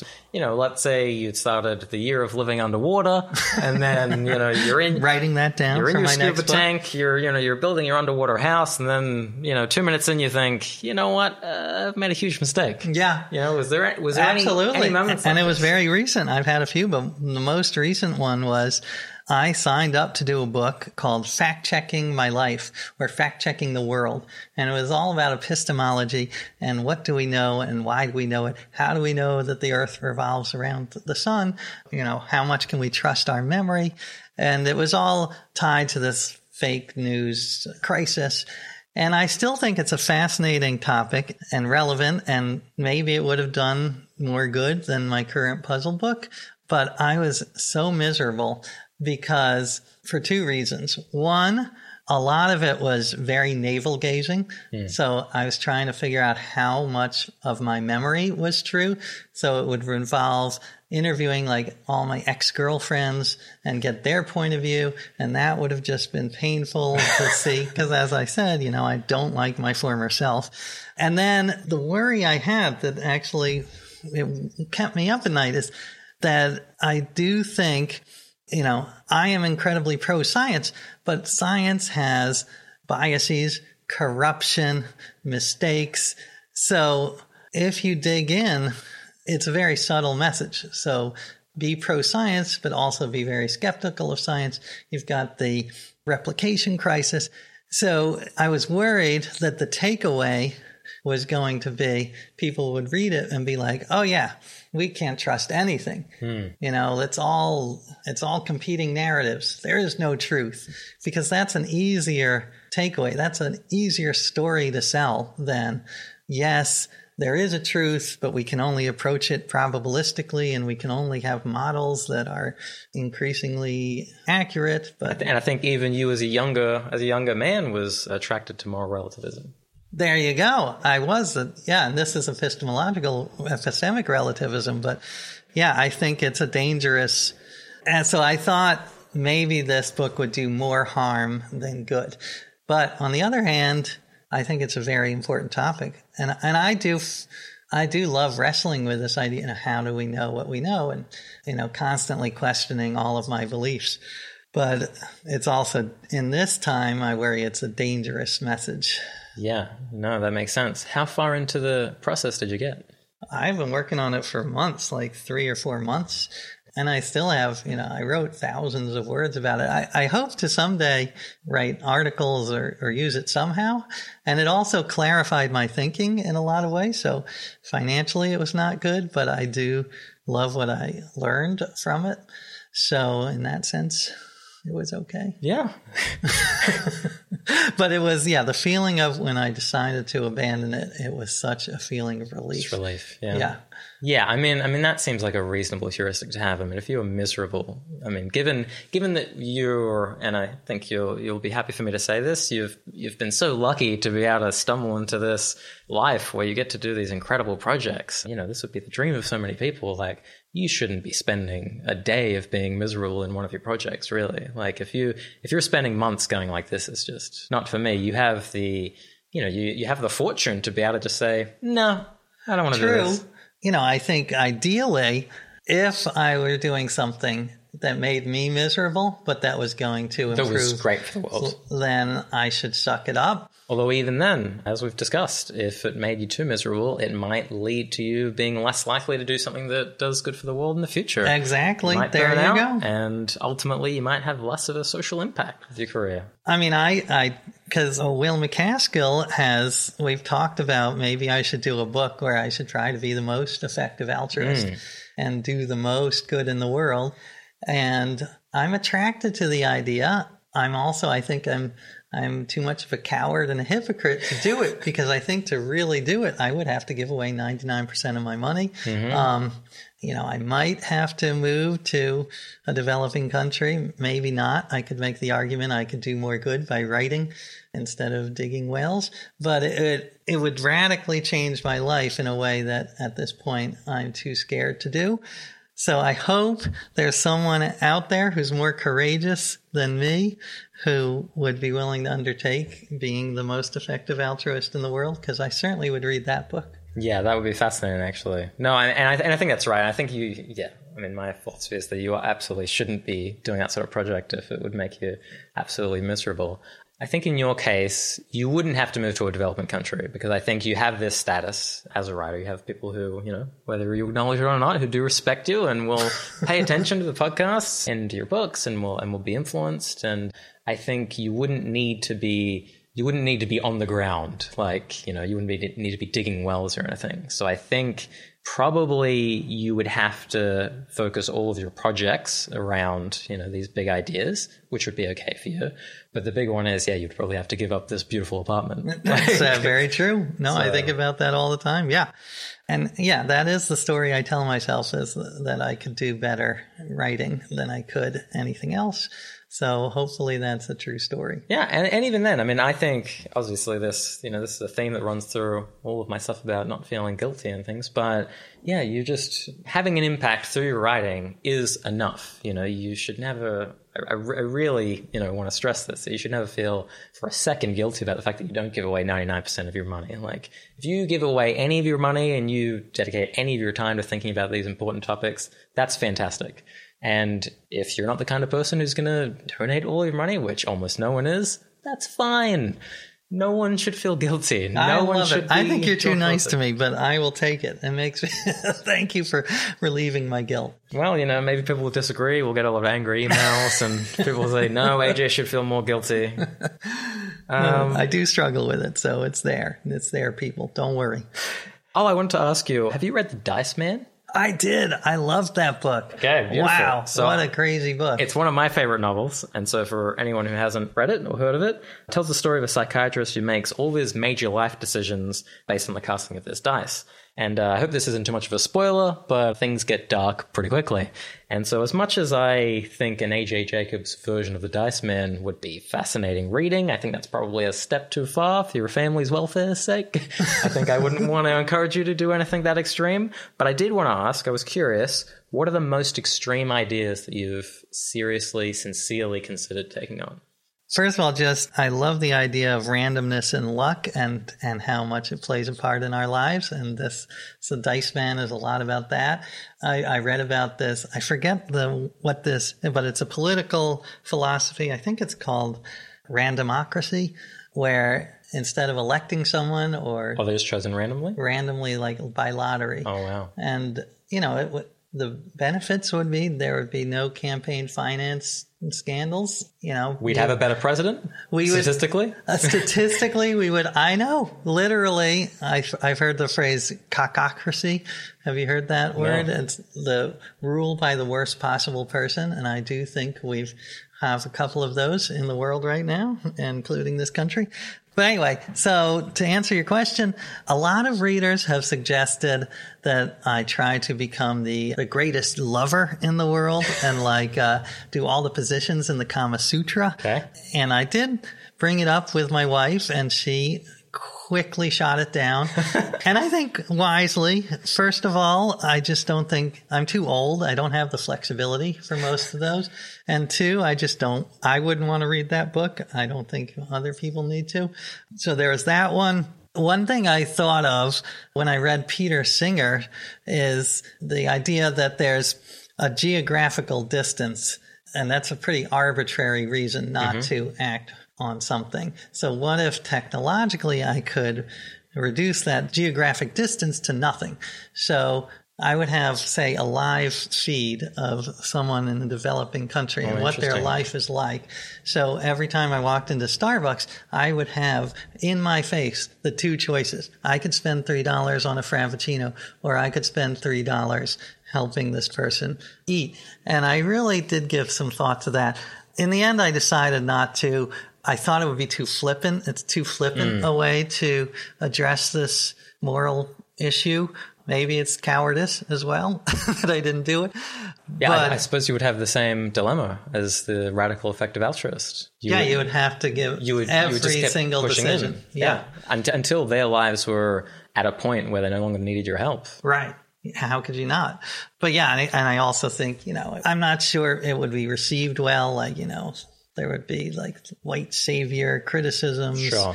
So I decided not to, but I think it's a very interesting idea, not necessarily for an article, but just for a way of life. No, that is interesting. How can we make this geographic distance disappear so that our decisions are more rational?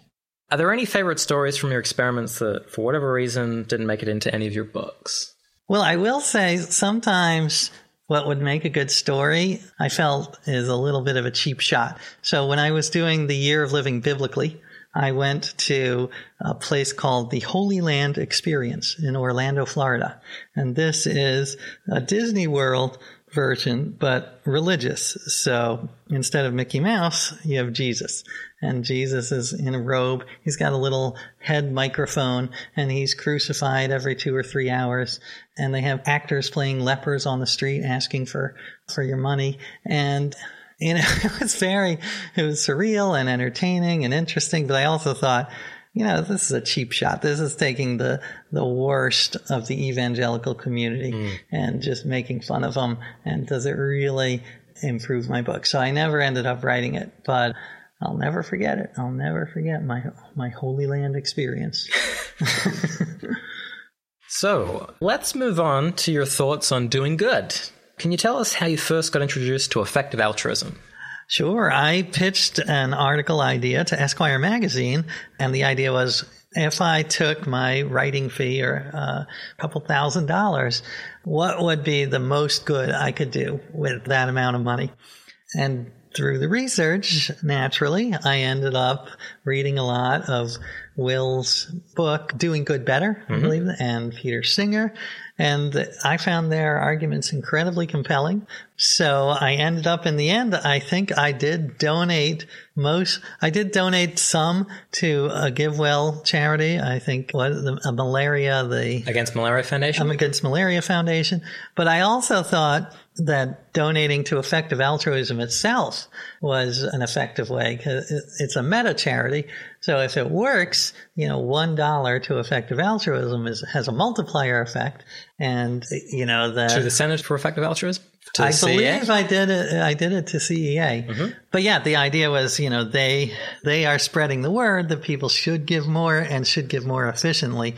I mean, at one point I thought maybe the best use of that couple $1,000s would be to hire a publicist who would get me on the Today Show so I could talk about effective altruism. But I also thought the optics of that are not great. Like spending all my money to hire a publicist does not look like it's doing the most good, even though you could make an argument it is. I think you could make that argument. Yeah, you've got to, well, if you really take these ideas seriously, you've got to maybe put away the concerns about optics and say, what does the most good? There you go. From now on, I'm going to put all my money into hiring publicists. I sincerely think that's a good idea. Not necessarily publicists, but going on the Today Show, that would have been incredible. Yeah, it would have been huge. Yeah. But who knows if that would have even happened? Probably not. But anyway, I loved it, and I liked the article because I went through all of the arguments against effective altruism and got the responses from smart people like Will and Peter Singer, because, you know, there are compelling arguments against it, but I still, in the end, come down on the side of effective altruism. Would you say that you were immediately drawn to these ideas, or did you take some convincing?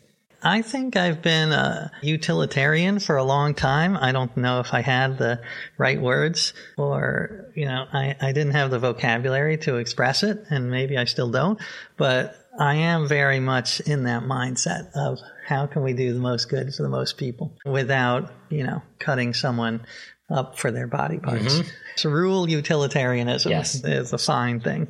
But yeah, so it didn't take a huge amount of convincing. I was already leaning that way, but I loved the rigor of the thought that these people had put into it, and also just the research on where specifically that money should go. So and then after that, I wrote the article, but I was invited to speak at the Effective Altruism Global Conference in San Francisco a few years ago.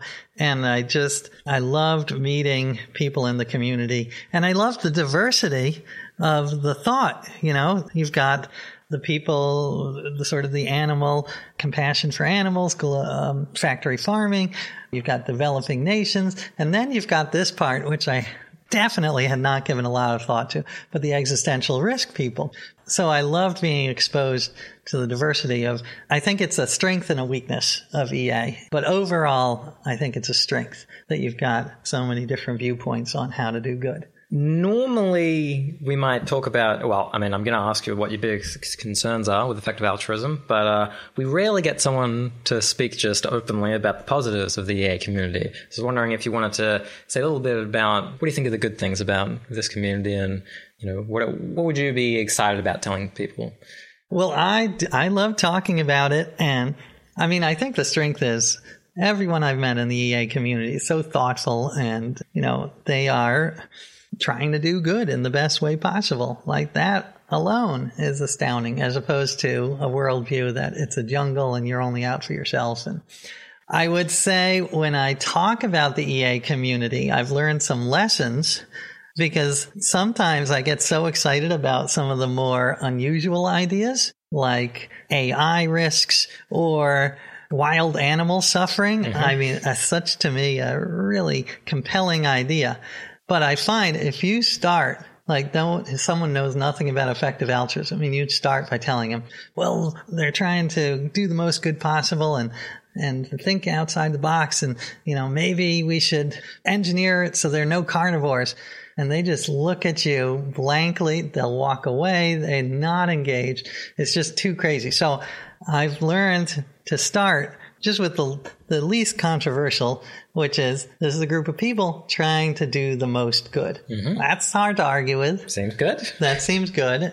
And then I do think to get people into, you know, if you know nothing about it, talking about development and poverty is probably the most effective way. Because that was my journey. You know, I was brought in thinking about, you know, how can we make a more fair world where there's not a billion people starving.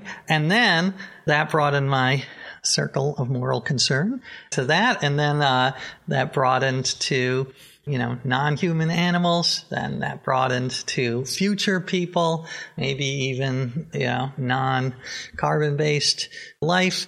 But it took a while. Like that progression took a while.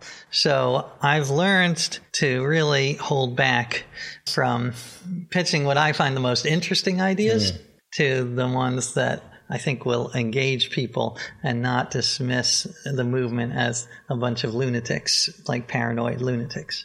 That seems very sensible. Do you ever talk about effective altruism to friends and family who have never heard about it? And how do they tend to react?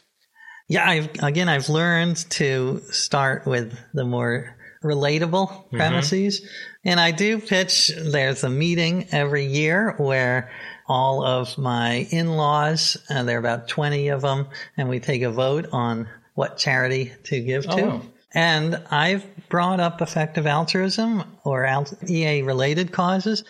I got to say, I'm not doing a great job. And because the other challenge is, I think, people are so swayed by emotions, and EA is a little bit more intellectual. So, the charities that have won the votes within the family are very emotional ones, helping refugees and immigration because we're Jews and we were once refugees and immigrated. And, it's hard to argue that that's a good cause, but it's also very hard to argue against because it emotionally resonates. So, yeah, I got to figure out, that's one of my big challenges when talking about EA is how do you properly harness emotions? Because the EA logo, I think, is awesome. I'm a big fan of the logo, the light bulb with a heart inside. So it's, the ideas and the compassion, the mind and the emotions. But I don't think I've been successful in tapping into the emotions. Have you tried Will's thought experiment of, imagine that you had the opportunity to run into a burning building and rescue a child? You have that opportunity with X thousands of dollars and that this is a chance for you to be a hero. Have you pitched that to your family? Not friends? in so many words. So, all right, that's for next. It just passed, so I'm screwed for this year. But yeah, no, I think that's good. And I think there are ways to do it. And that is one thing and I wanted to talk about with you is like what strategies can we use to make it more compelling, the idea of EA. Yeah, I mean, I think you're absolutely right that introducing them to wild animal suffering as a first off is that's not gonna win the vote.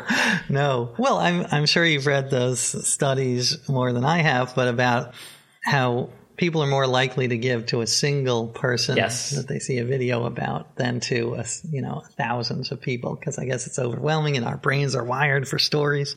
And I think I have mixed feelings about this. One, is we should fight this, that's part of human nature, but not all parts of human nature are good.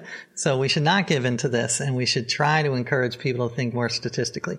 On the other hand, maybe it's so deeply built in that we should play to it. We should take advantage of that quirk in our thinking. And the key would be to align the stories with the bigger problems. So, you can tell a story about a girl who fell into a well, but, there are 3 kids who fall into wells or whatever, but it's a very compelling story. But align the stories with, tell the story of one of the 2,000 people a day who die from malaria. Tell that story and make it vivid, as opposed to telling the story of a shark attack, which is also very vivid, but happens so rarely. Yeah, no, it's true. I've also been thinking lately, so we're in New York, and on the weekend there was an event which I had never heard of before, SantaCon. Yes. Never heard of it in my life. My girlfriend and I were just walking the streets. Everyone was dressed as Santa around us, and I didn't know what was happening. There was just like a couple of people at first. We were out in the morning, and then suddenly just became, every second person, and suddenly it was everyone on the street around us. We're in the East Village, so we're just surrounded by it. That's SantaCon Central, right? And then, we went home and we Googled it and we found out what was going on. I'm like, okay, yeah, we understand it's, it's this big event. But people were just talking about this and saying like, oh, well, it's good because we're raising money for charity. And they weren't even specific. They weren't even saying what they were raising it for. It's just, well, it's for charity. And I think there are so many things like that where people are just invested in this cause. They want to have fun too, but they're just excited about the idea of charity just generally. And I wonder if we could do more to try and speak to like the organizers of events like this who are just raising decent amounts of money and just get people who don't really necessarily care that much about where the money to go and just divert it to these most effective causes. So I love that if you idea. knew someone who was running SantaCon, keep SantaCon going by all means, but just have it being raising money for AMF. That seems good. And it seems like there's probably so many causes, like, the Ice Bucket Challenge was ridiculous, but like no one doing that was thinking like, oh, I really care about ALS. Like that's what I'm really passionate about. No, they wanted to, be part of this social phenomenon. There's no reason in principle why you couldn't divert these things to effective altruist themed charities. And I wonder if we could do more work there and whether anyone would actually really be bothered, because they could still say, I'm doing this for charity. I'm doing this for kids in Africa. I love that. And in fact, there are a couple of people I met at EAG who started this app called Momentum, which I think it's a great idea. And it's basically trying to get people to donate more to charity. But I think they do guide them to EA charities. And the idea is that you tie your donations to an event. So for instance, every time Donald Trump tweets, I automatically donate 50 cents to a pro get out the vote democracy organization. So it sort of like gamifies charity, which I think is fine. I love your idea because I'm not doing that because I'm obsessed with the charity. I'm doing it because, well, in my case, I am, very interested in democracy reforms. But it's mostly a fun game that I can tell people, every time Trump tweets, and it makes me feel a tiny bit better. And not to say that you ought not to be donating to that cause, but you could do the same thing for a long-termist charity. You could do the same thing for saying like, well, I think that Donald Trump is increasing existential risk, so I'm going to donate to a charity that works to prevent nuclear war or something like that. Which still works. Totally. It's both true and, exactly. and the game still works, Right. Well, sometimes when I talk about EA, I say it is the opposite of Trump because he has no concept of long term. Yeah. And he is all about moment to moment gratification. Like if he did the marshmallow test, he would just be like gobbling it up and God knows what. So that's probably pretty good marketing for us. The opposite of Donald Trump. I think that. Yeah. Well, you've talked about this on other episodes. Do you want to align with a particular political party? And, there are dangers in that. But to me, it seems this goes beyond political party. Agree. Yeah, absolutely. Yeah. So do you have any thoughts on how these ideas could better appeal to a broader range of talented folks?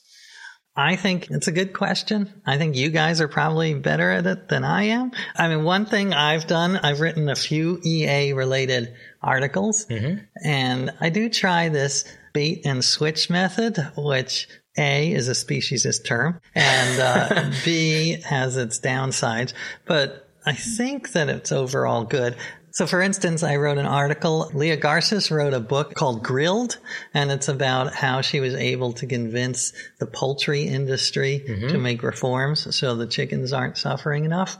And the intro I used was something like, Leah Garces has been obsessed with dogs all her life. She has devoted herself to trying to relieve the suffering of millions of dogs and has been successful.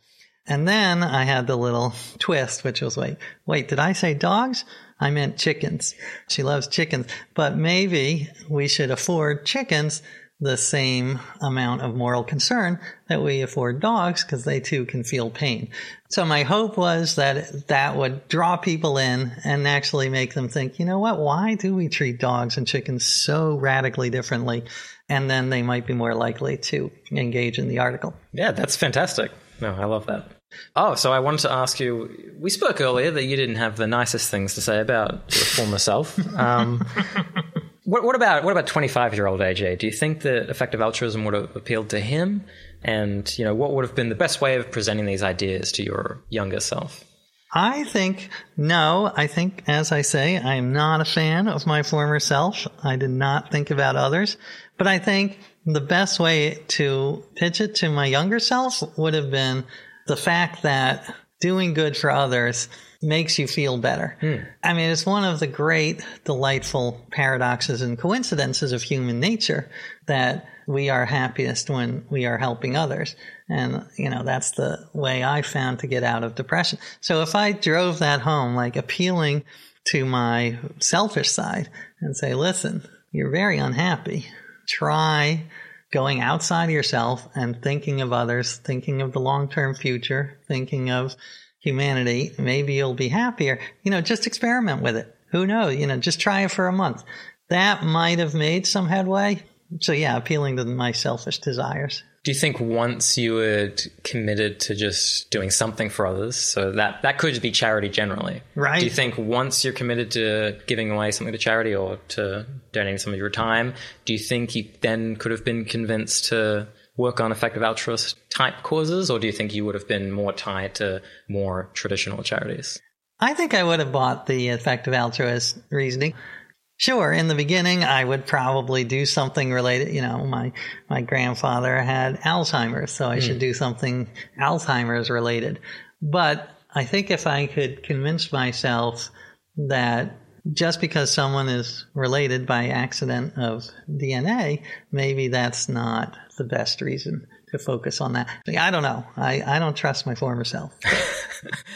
Given that you felt like, you don't trust your former self, you're not a big fan, do you think that if we had the opportunity, let's say that he existed today, do you think he would have been someone who we want in the community? Would we even have wanted that arrogant jerk? Or, is it better to potentially allow people time to mature and to develop their ideas a little bit more? And now, you could be, an enormous help for effective altruism. But if we had, approached you at that age, like maybe you would have been turned off by these ideas and then you would have had, bad associations. So do you think there's anything to the idea of being careful about getting people when they're too young interested in these ideas? It is fascinating. First of all, I have indoctrinated my kids into it. So I am definitely going with the route of, and one of my sons is like fully on board with effective altruism, which I love.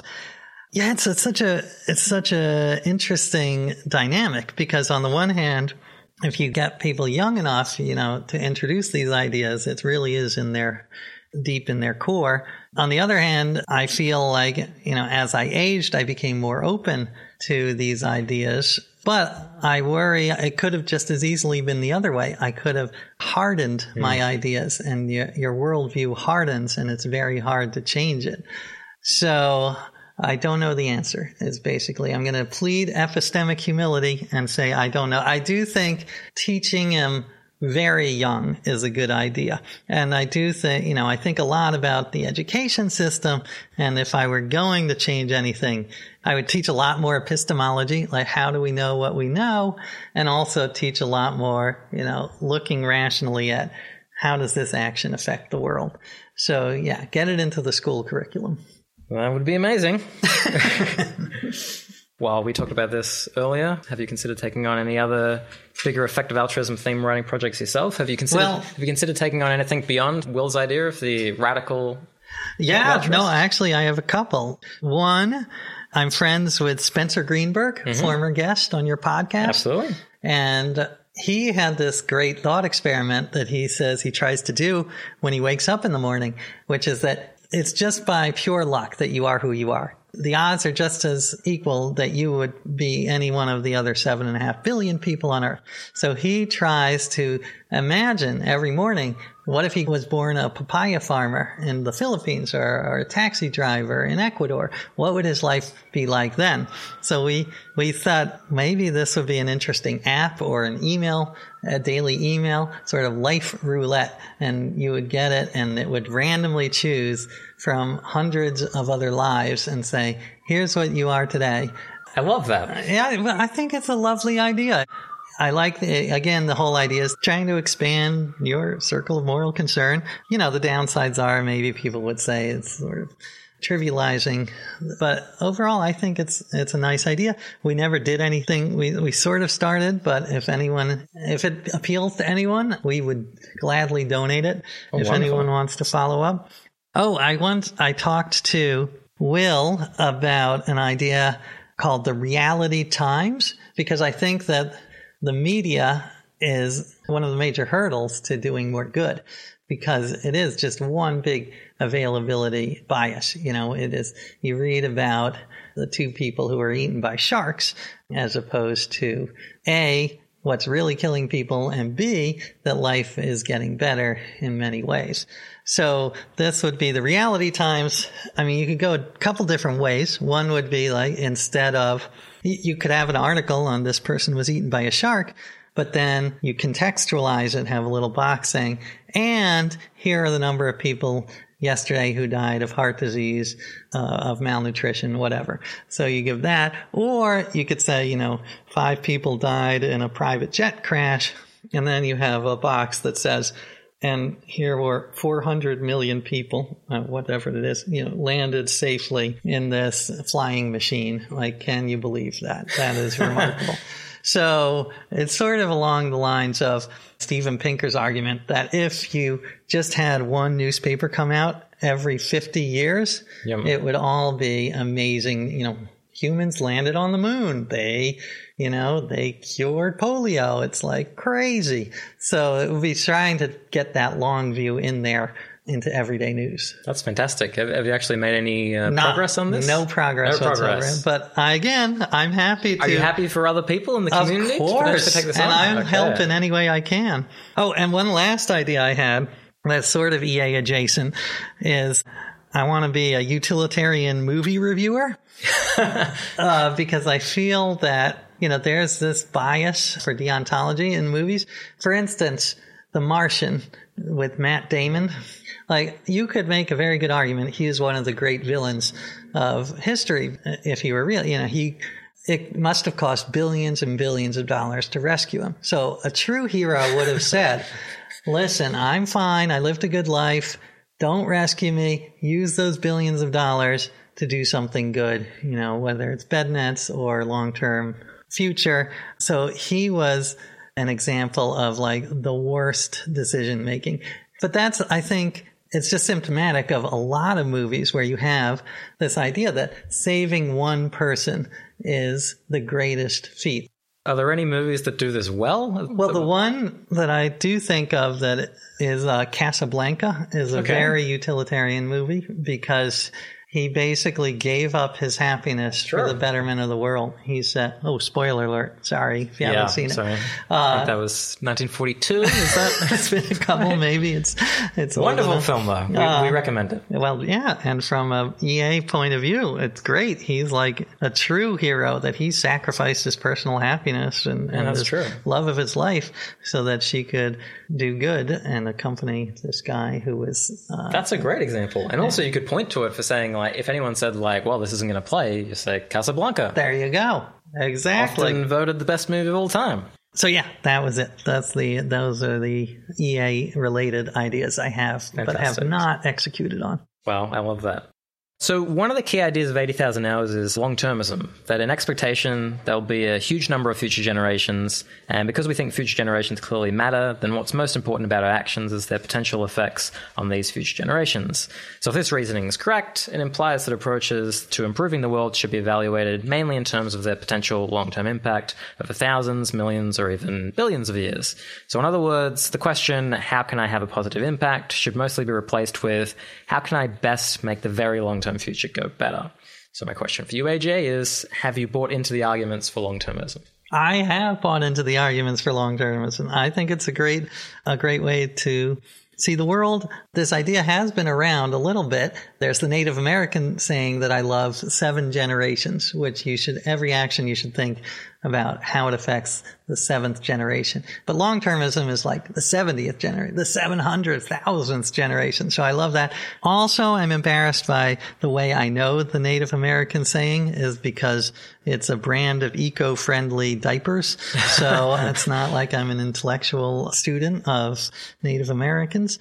But anyway, I love the idea. I think it's a challenging idea because it's so abstract. I mean, you can see pictures of someone who's geographically distant, but how do you get a picture of someone who's so far away in time?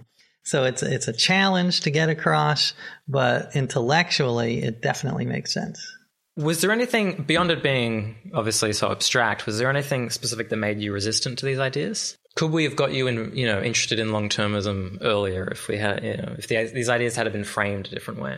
Maybe. I mean, I think, and you and I have talked about this when we met, like, how do you get the idea across in a sort of a visceral way?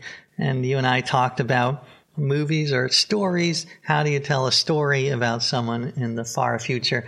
I don't have an answer. I don't have a good story, but I love your idea about setting something. So instead of attacking it head on, that you set a show or a movie or a book within a long-termist group, like basically The Office, but instead of making paper, they do EA. Mm-hmm. They do long-termist. So you can explain it better. Okay.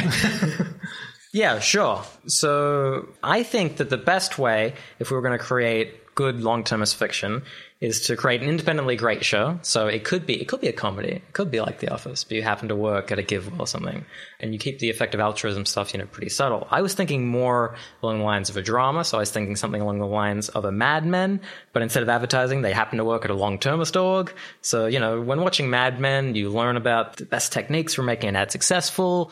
You start to understand the dynamics between the beans team and the ketchup team at Heinz. But ultimately, it's a show about these characters. And if you love that show, if you love Mad Men, and you loved, or at least you were intrigued by these characters, maybe you'd start to get interested in these effective altruism ideas that they were always going on about at work. Well, I love that idea. I think that is the best, because if you go about it too head on, it might turn people off.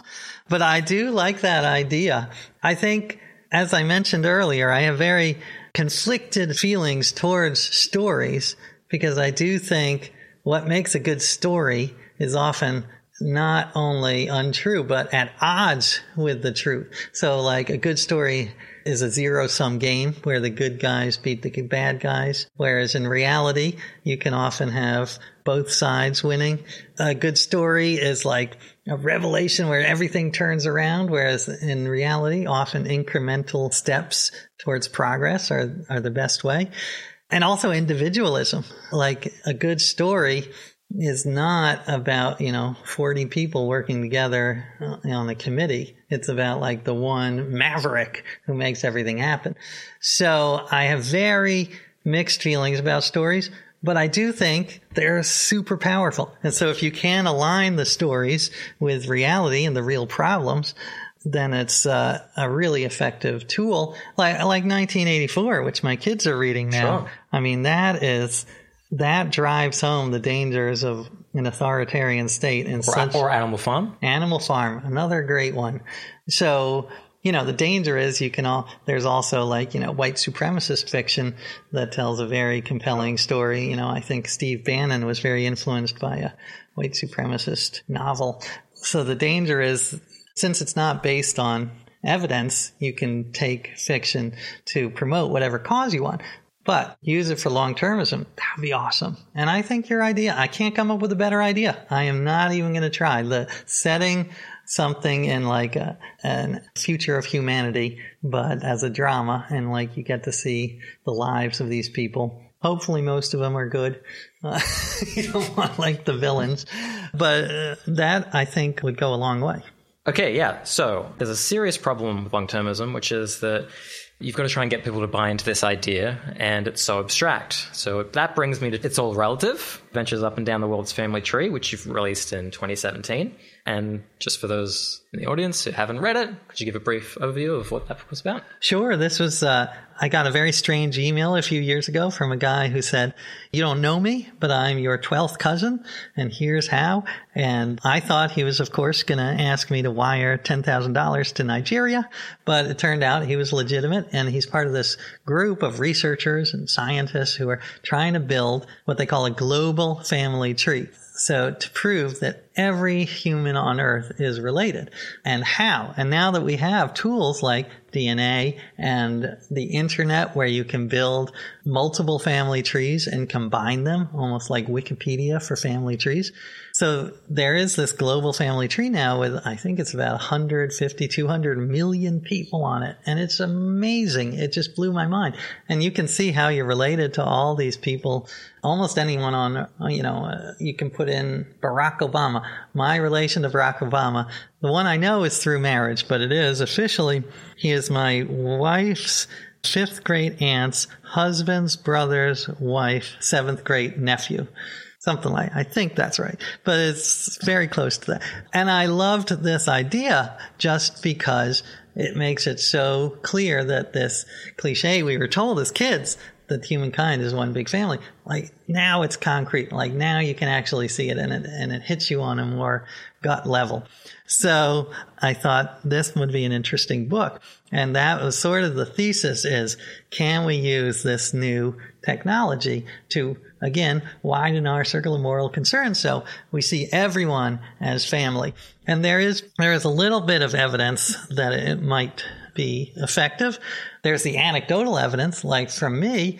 For instance, there's this TV personality named Judge Judy. Mm-hmm. And I always hated Judge Judy because she's so shrill and abrasive. But then I found out she's my 7th cousin. And I'm like, you know what? She's not so bad. So it's not rational. But taking this bias towards family and hijacking it to broaden it to everyone, it could be effective. There was one study, maybe more. It was a Harvard study where they took Israelis and Palestinians. And in one group, they showed them how they were related genetically, and in the other, they didn't. And the ones who were genetically related were more open to negotiation, more compassionate. You know, as we know with the replication crisis, it's good to be a little skeptical, but it was a nice start. So that is my hope, that seeing the world as one big family would help us with our compassion, and likewise, it leads right into long-termism because, you want to ensure not just your kids or your nieces and nephews, but your 14th grade nephews. Let's try to think about them. One of the key takeaways is the benefit of thinking of yourself as part of something bigger. Do you have any favorite historical stories that emphasize this idea? Well, one I talked about, I think in my book I think it was in my gratitude book where, and it's apparently not apocryphal, I looked into it, but JFK, when he was president, took a tour of the NASA headquarters. So he met with the scientists and the astronauts, but he was walking down the hall and he saw a janitor and said, "What do you do?" And the janitor said, "Mr. President, I am helping to put a man on the moon." And I thought that was lovely because he was able to have the big picture, because it's true. If an astronaut slips on the hall because there's a spill and breaks his neck, he's not going to go to the moon. So being part of something larger was lovely. Now, of course, this has its downsides because the people in the Nuremberg rallies were part of something bigger. So you got to make sure that what you're part of is something good. But I do feel that this book, It's All Relative, also helped me feel like I'm part of something bigger like this. Trying to expand the tribe to encompass everyone. And one scientist named George Church said, he's a biologist, and he told me, the easiest way to get people to cohere is a common enemy. So maybe the secret is something like Watchmen, the movie where, a threat of alien invasion will bring us all together. I mean, my hope is that we can make climate change our common enemy, like somehow make that very much, personalize it so it's like an evil villain and we're all working together to stop it. I don't know if that's going to work. Do you think that people need to see faces or stories, or could this idea of, literally everyone is connected, could that start to really mean something moving forward into the future? Could it be an abstract idea, or do we need to really make it concrete for people?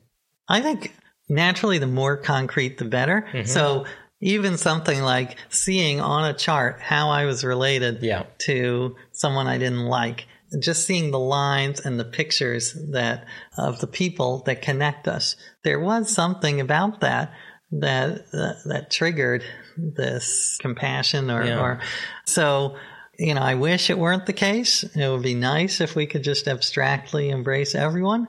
But I think we are wired to, so the more visual, the better. I went to, with my family, we went on a trip to Japan, and we went to the Science Museum there, and they had an interesting exhibit where they had letters from the future. And it was, you put in some information about yourself, and then they had an algorithm that would generate these letters, saying, "Dear AJ, this is, 14th great grandson. Here's what life is like." And, basically sort of maybe try to do better so that my life is better. Life isn't great. Yeah. And you could they would sort of randomly select these horrible scenarios in the future. I thought it was interesting. I don't know how effective it is for other people, but I was like, I like that. I like trying to make it as real as possible. Yeah. That these people are real, because it's hard. You can't see them. You can't see it. Yeah. So I know you have mixed feelings about this, but do you think overall the effective altruism community should be more focused on storytelling? Well, as you say, very mixed emotions. Yeah. I think as long as the stories align perfectly with reality and what our real problems are, then that's good. So yes, I guess. But you're skeptical that we can actually do that. I'm skeptical because it can go it can just, go so seriously wrong, because it's so easy to tell a story about the one person who was killed by sharks. So yes, overall, I think it's a good idea. And I try to do that. I think, for instance, Leah Garces, her book about relieving animal suffering, the way she told it was a very personal story of her battle, and her relationship with these big poultry farms. So it became like a story you wanted to follow. How did she make an alliance with the head of Purdue Chickens? And she tells you, and again, it's very personal. It's like they started talking about their kids and, the various challenges of being a parent. And so they found one little bit that they had in common. And from that, they were able to, build out. And she was able to make real substantial change to these chickens' lives. So that, I thought, was an excellent example of using a story for good. Yeah. No, I was just thinking, presumably you could do the same thing with a long-termist cause. You could, for example, write a similar book about climate change and about trying to deal with different, organizations or governments, and you could still have it be, delivered through this lens of a personal story, but just happen to have this cause differ. Do you think that's... I love that idea. Yeah. I think... And being open about wrestling with your doubts, and how do you, when you're talking to climate change deniers, how can you say with certainty that this is happening when everything is probabilistic? But, how important it is nonetheless to act on it now. So telling that story from a very personal, I like that. I'm in. All right, beautiful. So we're solving the world one topic at a time. Done.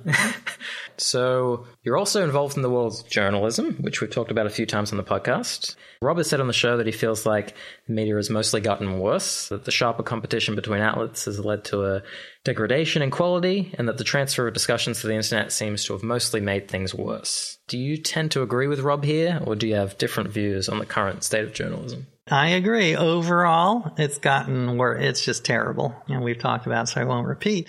But there are bright spots, and your former guest, Kelsey Piper, and Dylan Matthews are doing I'm just really huge fans of what they're doing. Yeah. So I think, it's not all bleak. It's pretty bleak, but I would love to see more EAs in journalism, because I think you can make a huge difference. I know that you had some concerns about, given that it might be at least a shrinking industry, would you have some reservations about sending talented, 20-year-old EAs into the world of journalism? I definitely do. I feel guilty because there's a very good chance you won't get a job, or you'll get a job and you'll be fired because it's a shrinking industry. But I also think that it's incredibly important because information is so powerful, and getting the EA point of view out and writing about big causes as opposed to following every little dip and every little twist and turn of daily politics It's necessary. I think it's good. I want some people to be obsessed with it. But I also, Rob wrote on Facebook, he has a policy of not reading about terrorist attacks.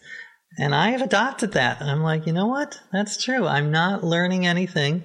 I'll read at the end of the year the total number of terrible attacks, but just reading about it every day, it's time consuming, it's dispiriting. So I'd rather devote my time to reading articles that Dylan or Kelsey would write. Solutions journalism there's something called solutions-based journalism, where instead of writing about how horrible things are, you write how horrible things are. Here are 3 solutions, which is going to work best. I like that. I mean, it's a challenge because I think, unfortunately, human beings are wired to love, and I am too, love just the worst, We just love to read about our Schadenfreude. Schadenfreude, I think, is one of the worst emotions ever, and I try not to experience it, but I certainly do. Anyway, I hope that more EAs will go into journalism because we need them. We need them in the area. But please proceed with caution.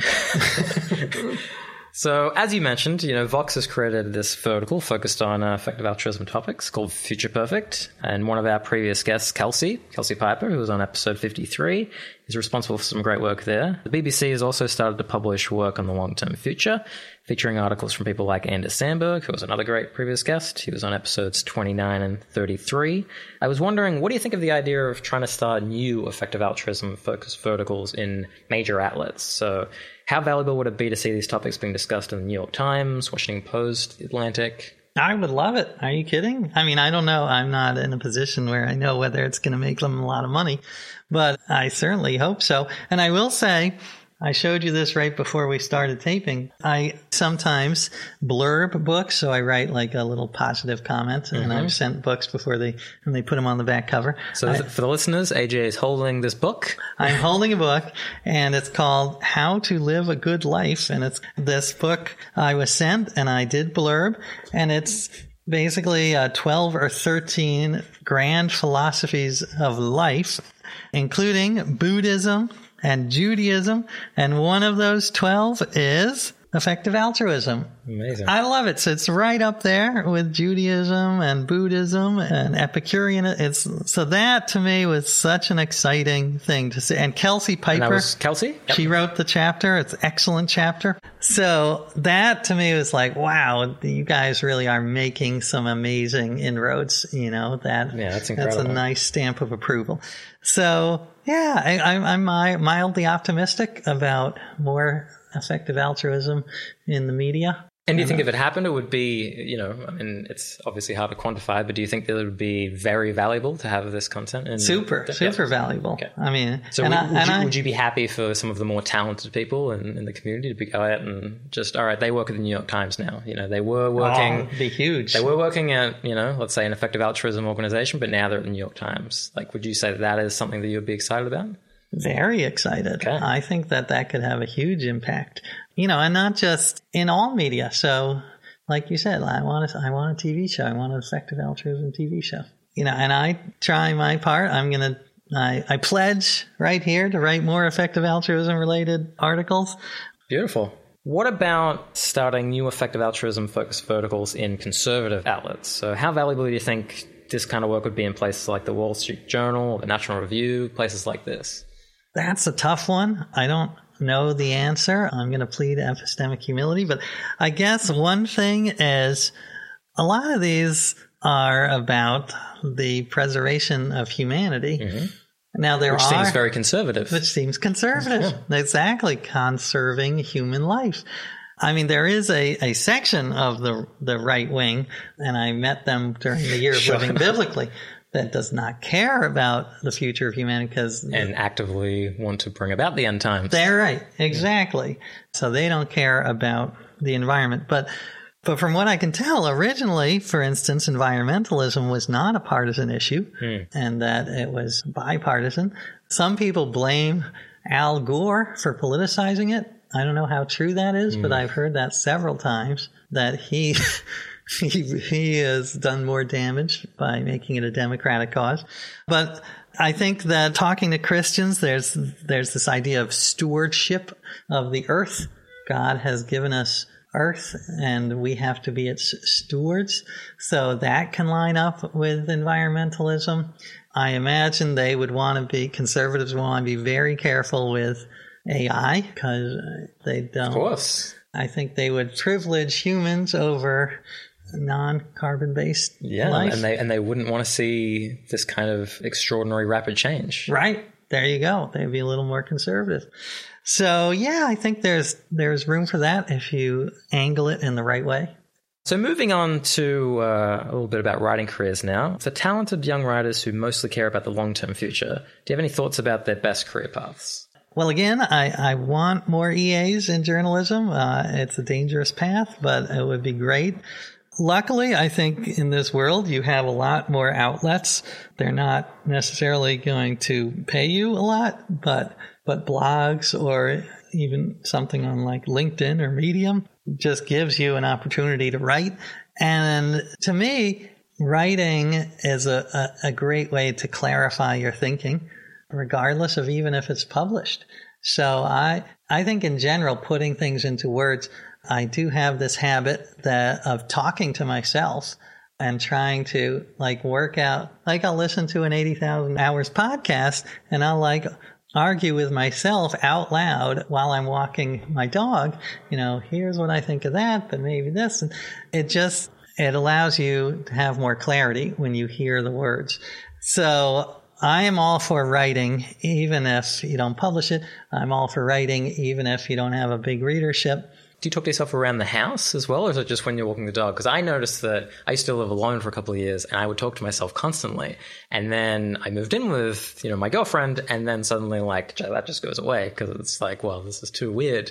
And now I've found that when I'm in the house alone, I don't talk to myself anymore. I think you should start again. I'm a big fan. I believe it. I mean, luckily, my wife talks to herself, so she doesn't think it's weird. She definitely has conversations.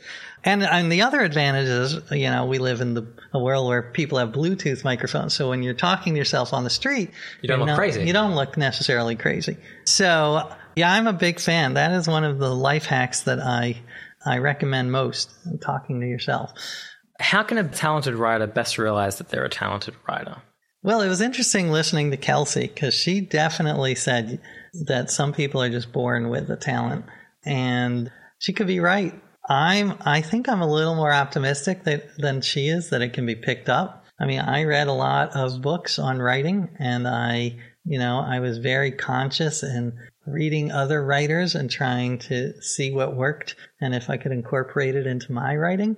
So I think I'm a little more optimistic. I'm also hopeful that you can be an effective writer without being a master stylist, like that maybe people will cling to the ideas if they're really strong, even if they're not written in beautiful flourishes. Do you have any tips on getting honest feedback? The way I do it is I vote for quantity.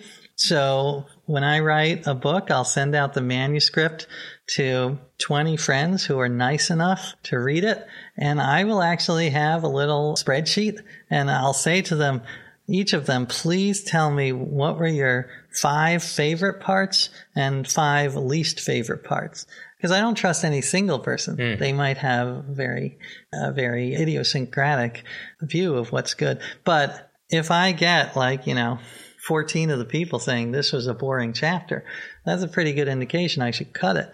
So I am a big fan of getting my work out there. I also love workshopping my material by giving speeches.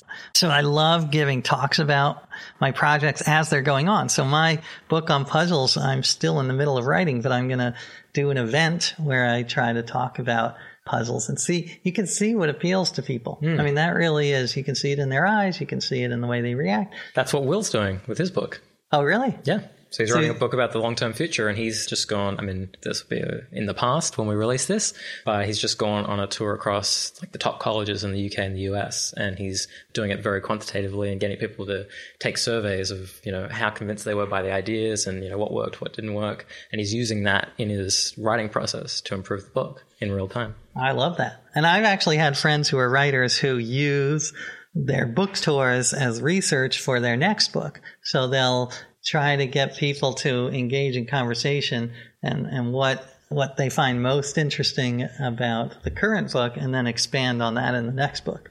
How valuable is getting pieces published in established outlets? I do think it's very valuable. I mean, I've been very lucky in that I feel I have access 2/3 of the time when I ask someone for an interview, they will say yes. But it's partly because I'm able to drop these, that I'm an editor at Esquire or that I write for the New York Times. And unfortunately, people just latch on to that. They want to see, the social proof that you are legitimate.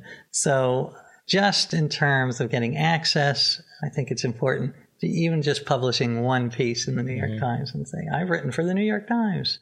It does make a difference. And any tips? Any tips about how people actually make that happen? I was an editor of the front section of Esquire, so I actually was on the other side. I mean, I have a few tips that I don't know how useful they are. One is find out who is the decision maker. So who is the editor of that particular section?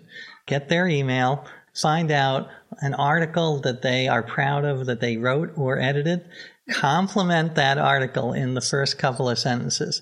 Because, I mean, at least me, I'm a weak man. So anyone who complimented my work, I was like, oh, this woman is pretty smart. I should probably read the rest of this pitch.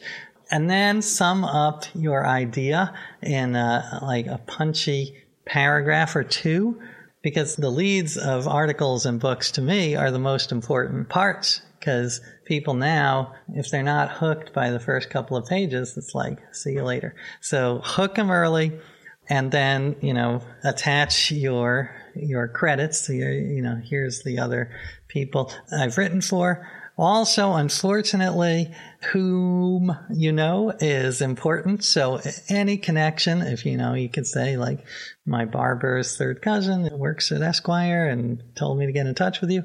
I actually will say, when I wrote the book on family, I did use this tactic all the time. So I would figure out how a reporter or a producer was related to me and say, this may sound weird, but you are my fourth cousin 3 times removed. I had a family favor to ask. And 20% of the time they would be freaked out. But 80% of the time, weirdly, they'd be like, oh, that's so crazy. That's so cool. What's your idea? And then I would be have more success. So it also worked for interviews. You got an interview with George H.W. Bush, I believe. I did. I used that. I used that cheap trick to get, people that normally would not talk to me. It's fantastic. How did you decide you wanted to be a writer?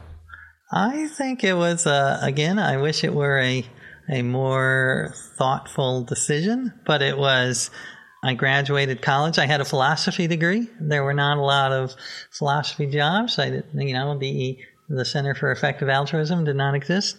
So the only other thing that I could sort of do was put a sentence together. So I started freelance writing. It was not a great way to make a living, but I eventually got hired to write for a small newspaper and write about, the most mundane, like PTA meetings and a lot of sewage issues. Like that was a big deal. And it was in a small town outside of San Francisco. I had no other skills. So luckily I was able to, sustain it for long enough that now it's working, at least for now. Yeah. Who were your writing heroes?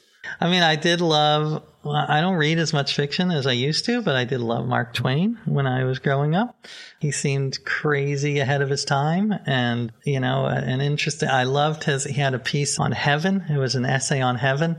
And I think some of his work was delayed and he didn't publish it in his lifetime because he knew it would be too controversial. And this might have been one of them, but it was all about how horrible heaven sounds. Because first of all, that's a lot. He didn't like the sound of the harp. It's not my favorite instrument. Like, why do I want to be subjected to that all the time? And, Intellectually, it didn't seem that stimulating, like there are no problems to solve. And he talked about sex, like he was ahead of his time in terms, he's like, I never read about sex in heaven. Like, what's up with that? So I thought he was, he's a remarkable thinker. One thing that I really related to was within the know-it-all, you wrote about thinking that you were the smartest boy in the world. Oh, yeah, that's embarrassing. Mm-hmm. And I loved this. One, because it's just great to have this sort of candor, and obviously it's embarrassing. But two, I really related to it because I had my own story that's sort of similar to this, but not exactly. So I was wondering if you wanted to tell your version of the story, and then I can tell mine.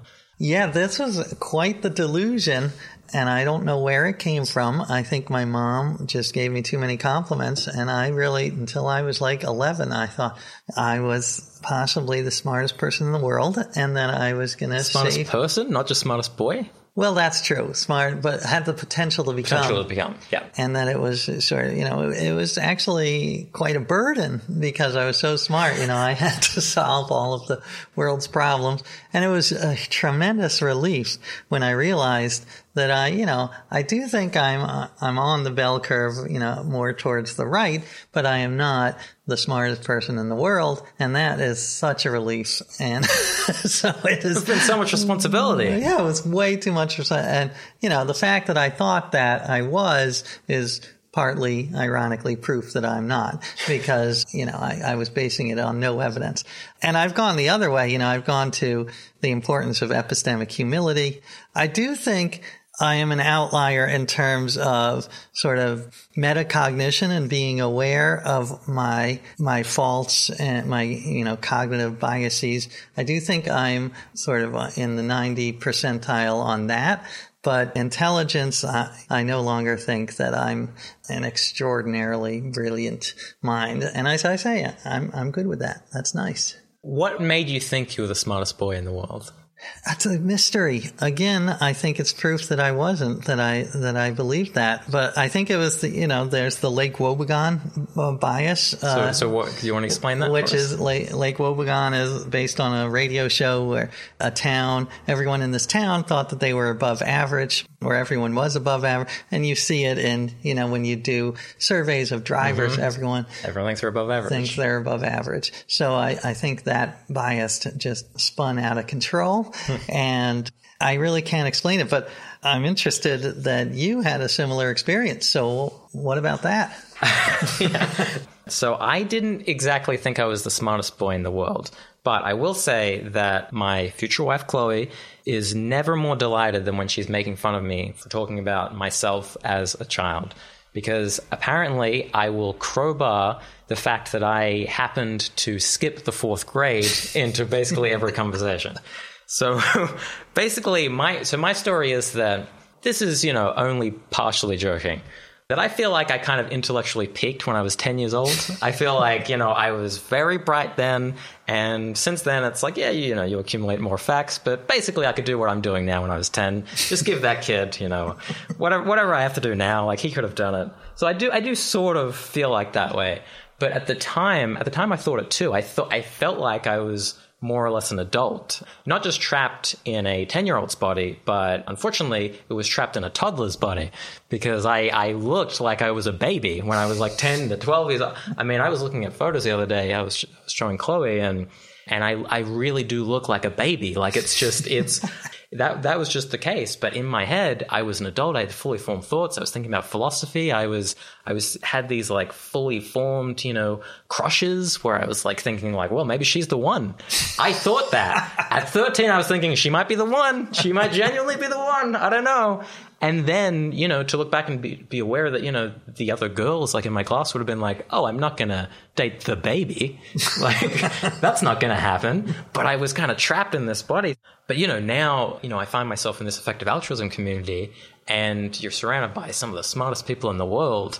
And I still have in the back of my mind this perception as a boy of being like, well, I'm kind of the smartest person in the room. And my classmates, no one's even close to me there. I know I'm not as smart as these people. And it's humbling to be around all of, some of the brightest minds we have. And I felt like it was just, I loved reading that because I knew that as a boy, and even now I look back and think like, oh yeah, I thought I was the smartest person in the world. That is so funny. I love that you had that experience. I wonder how many people do. Yeah, I imagine. I'd never really thought about it, but I imagine that's a common experience, especially if you grew up in a small town. Right. Why did you decide to record yourself for 3 months? And what was it like basically living an episode of Black Mirror? This was a long time before. I'd say this was about 8 years ago. And I ran across this movement called life logging, where they try to record everything in their lives. So they save, every scrap of paper, and most of them have a little thing around their neck that takes pictures every 30 seconds. But some of them, the more extreme, record every moment. So I bought a little lipstick camera and I put it behind my ear and I wore it every moment of the day for about 3 months and recorded everything from most mundane to the most exciting. So I have hundreds of hours of video, and it was a fascinating experiment. As you say, Black Mirror, and it has got great upsides and terrifying downsides. I'm very nervous about the future because I do see this as very likely that this will happen on a big scale, and it's already happening a bit. But, the upsides, to start with a positive, I loved that I had footage of my kids doing things for the first time. Sure. And I love being able to, look at that. It was actually good for disciplining the kids because, one of my kids, I was playing chess with him. He must have been like 6 years old, and he totally cheated. He knew he cheated.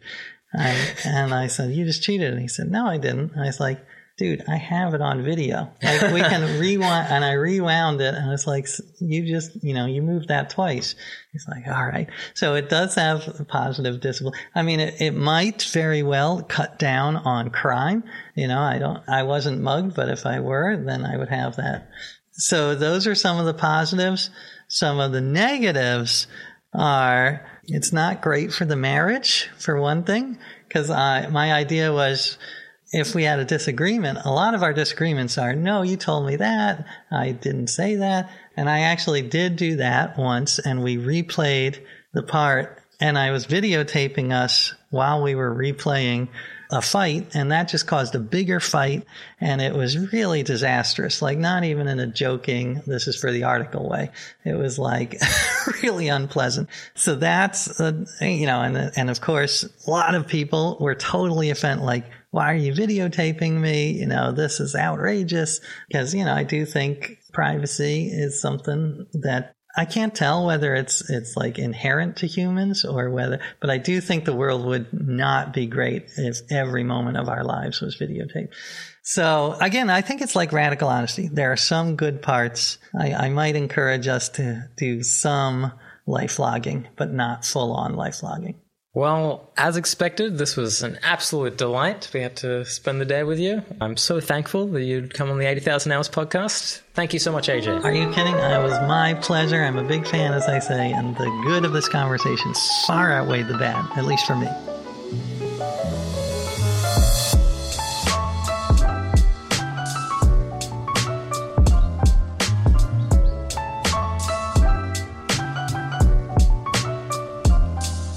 If you enjoyed that episode, you might also like to check out episode 126, Brian Kaplan on whether lazy parenting is okay, what really helps workers, and betting on beliefs. Episode 92, Brian Christian on the alignment problem.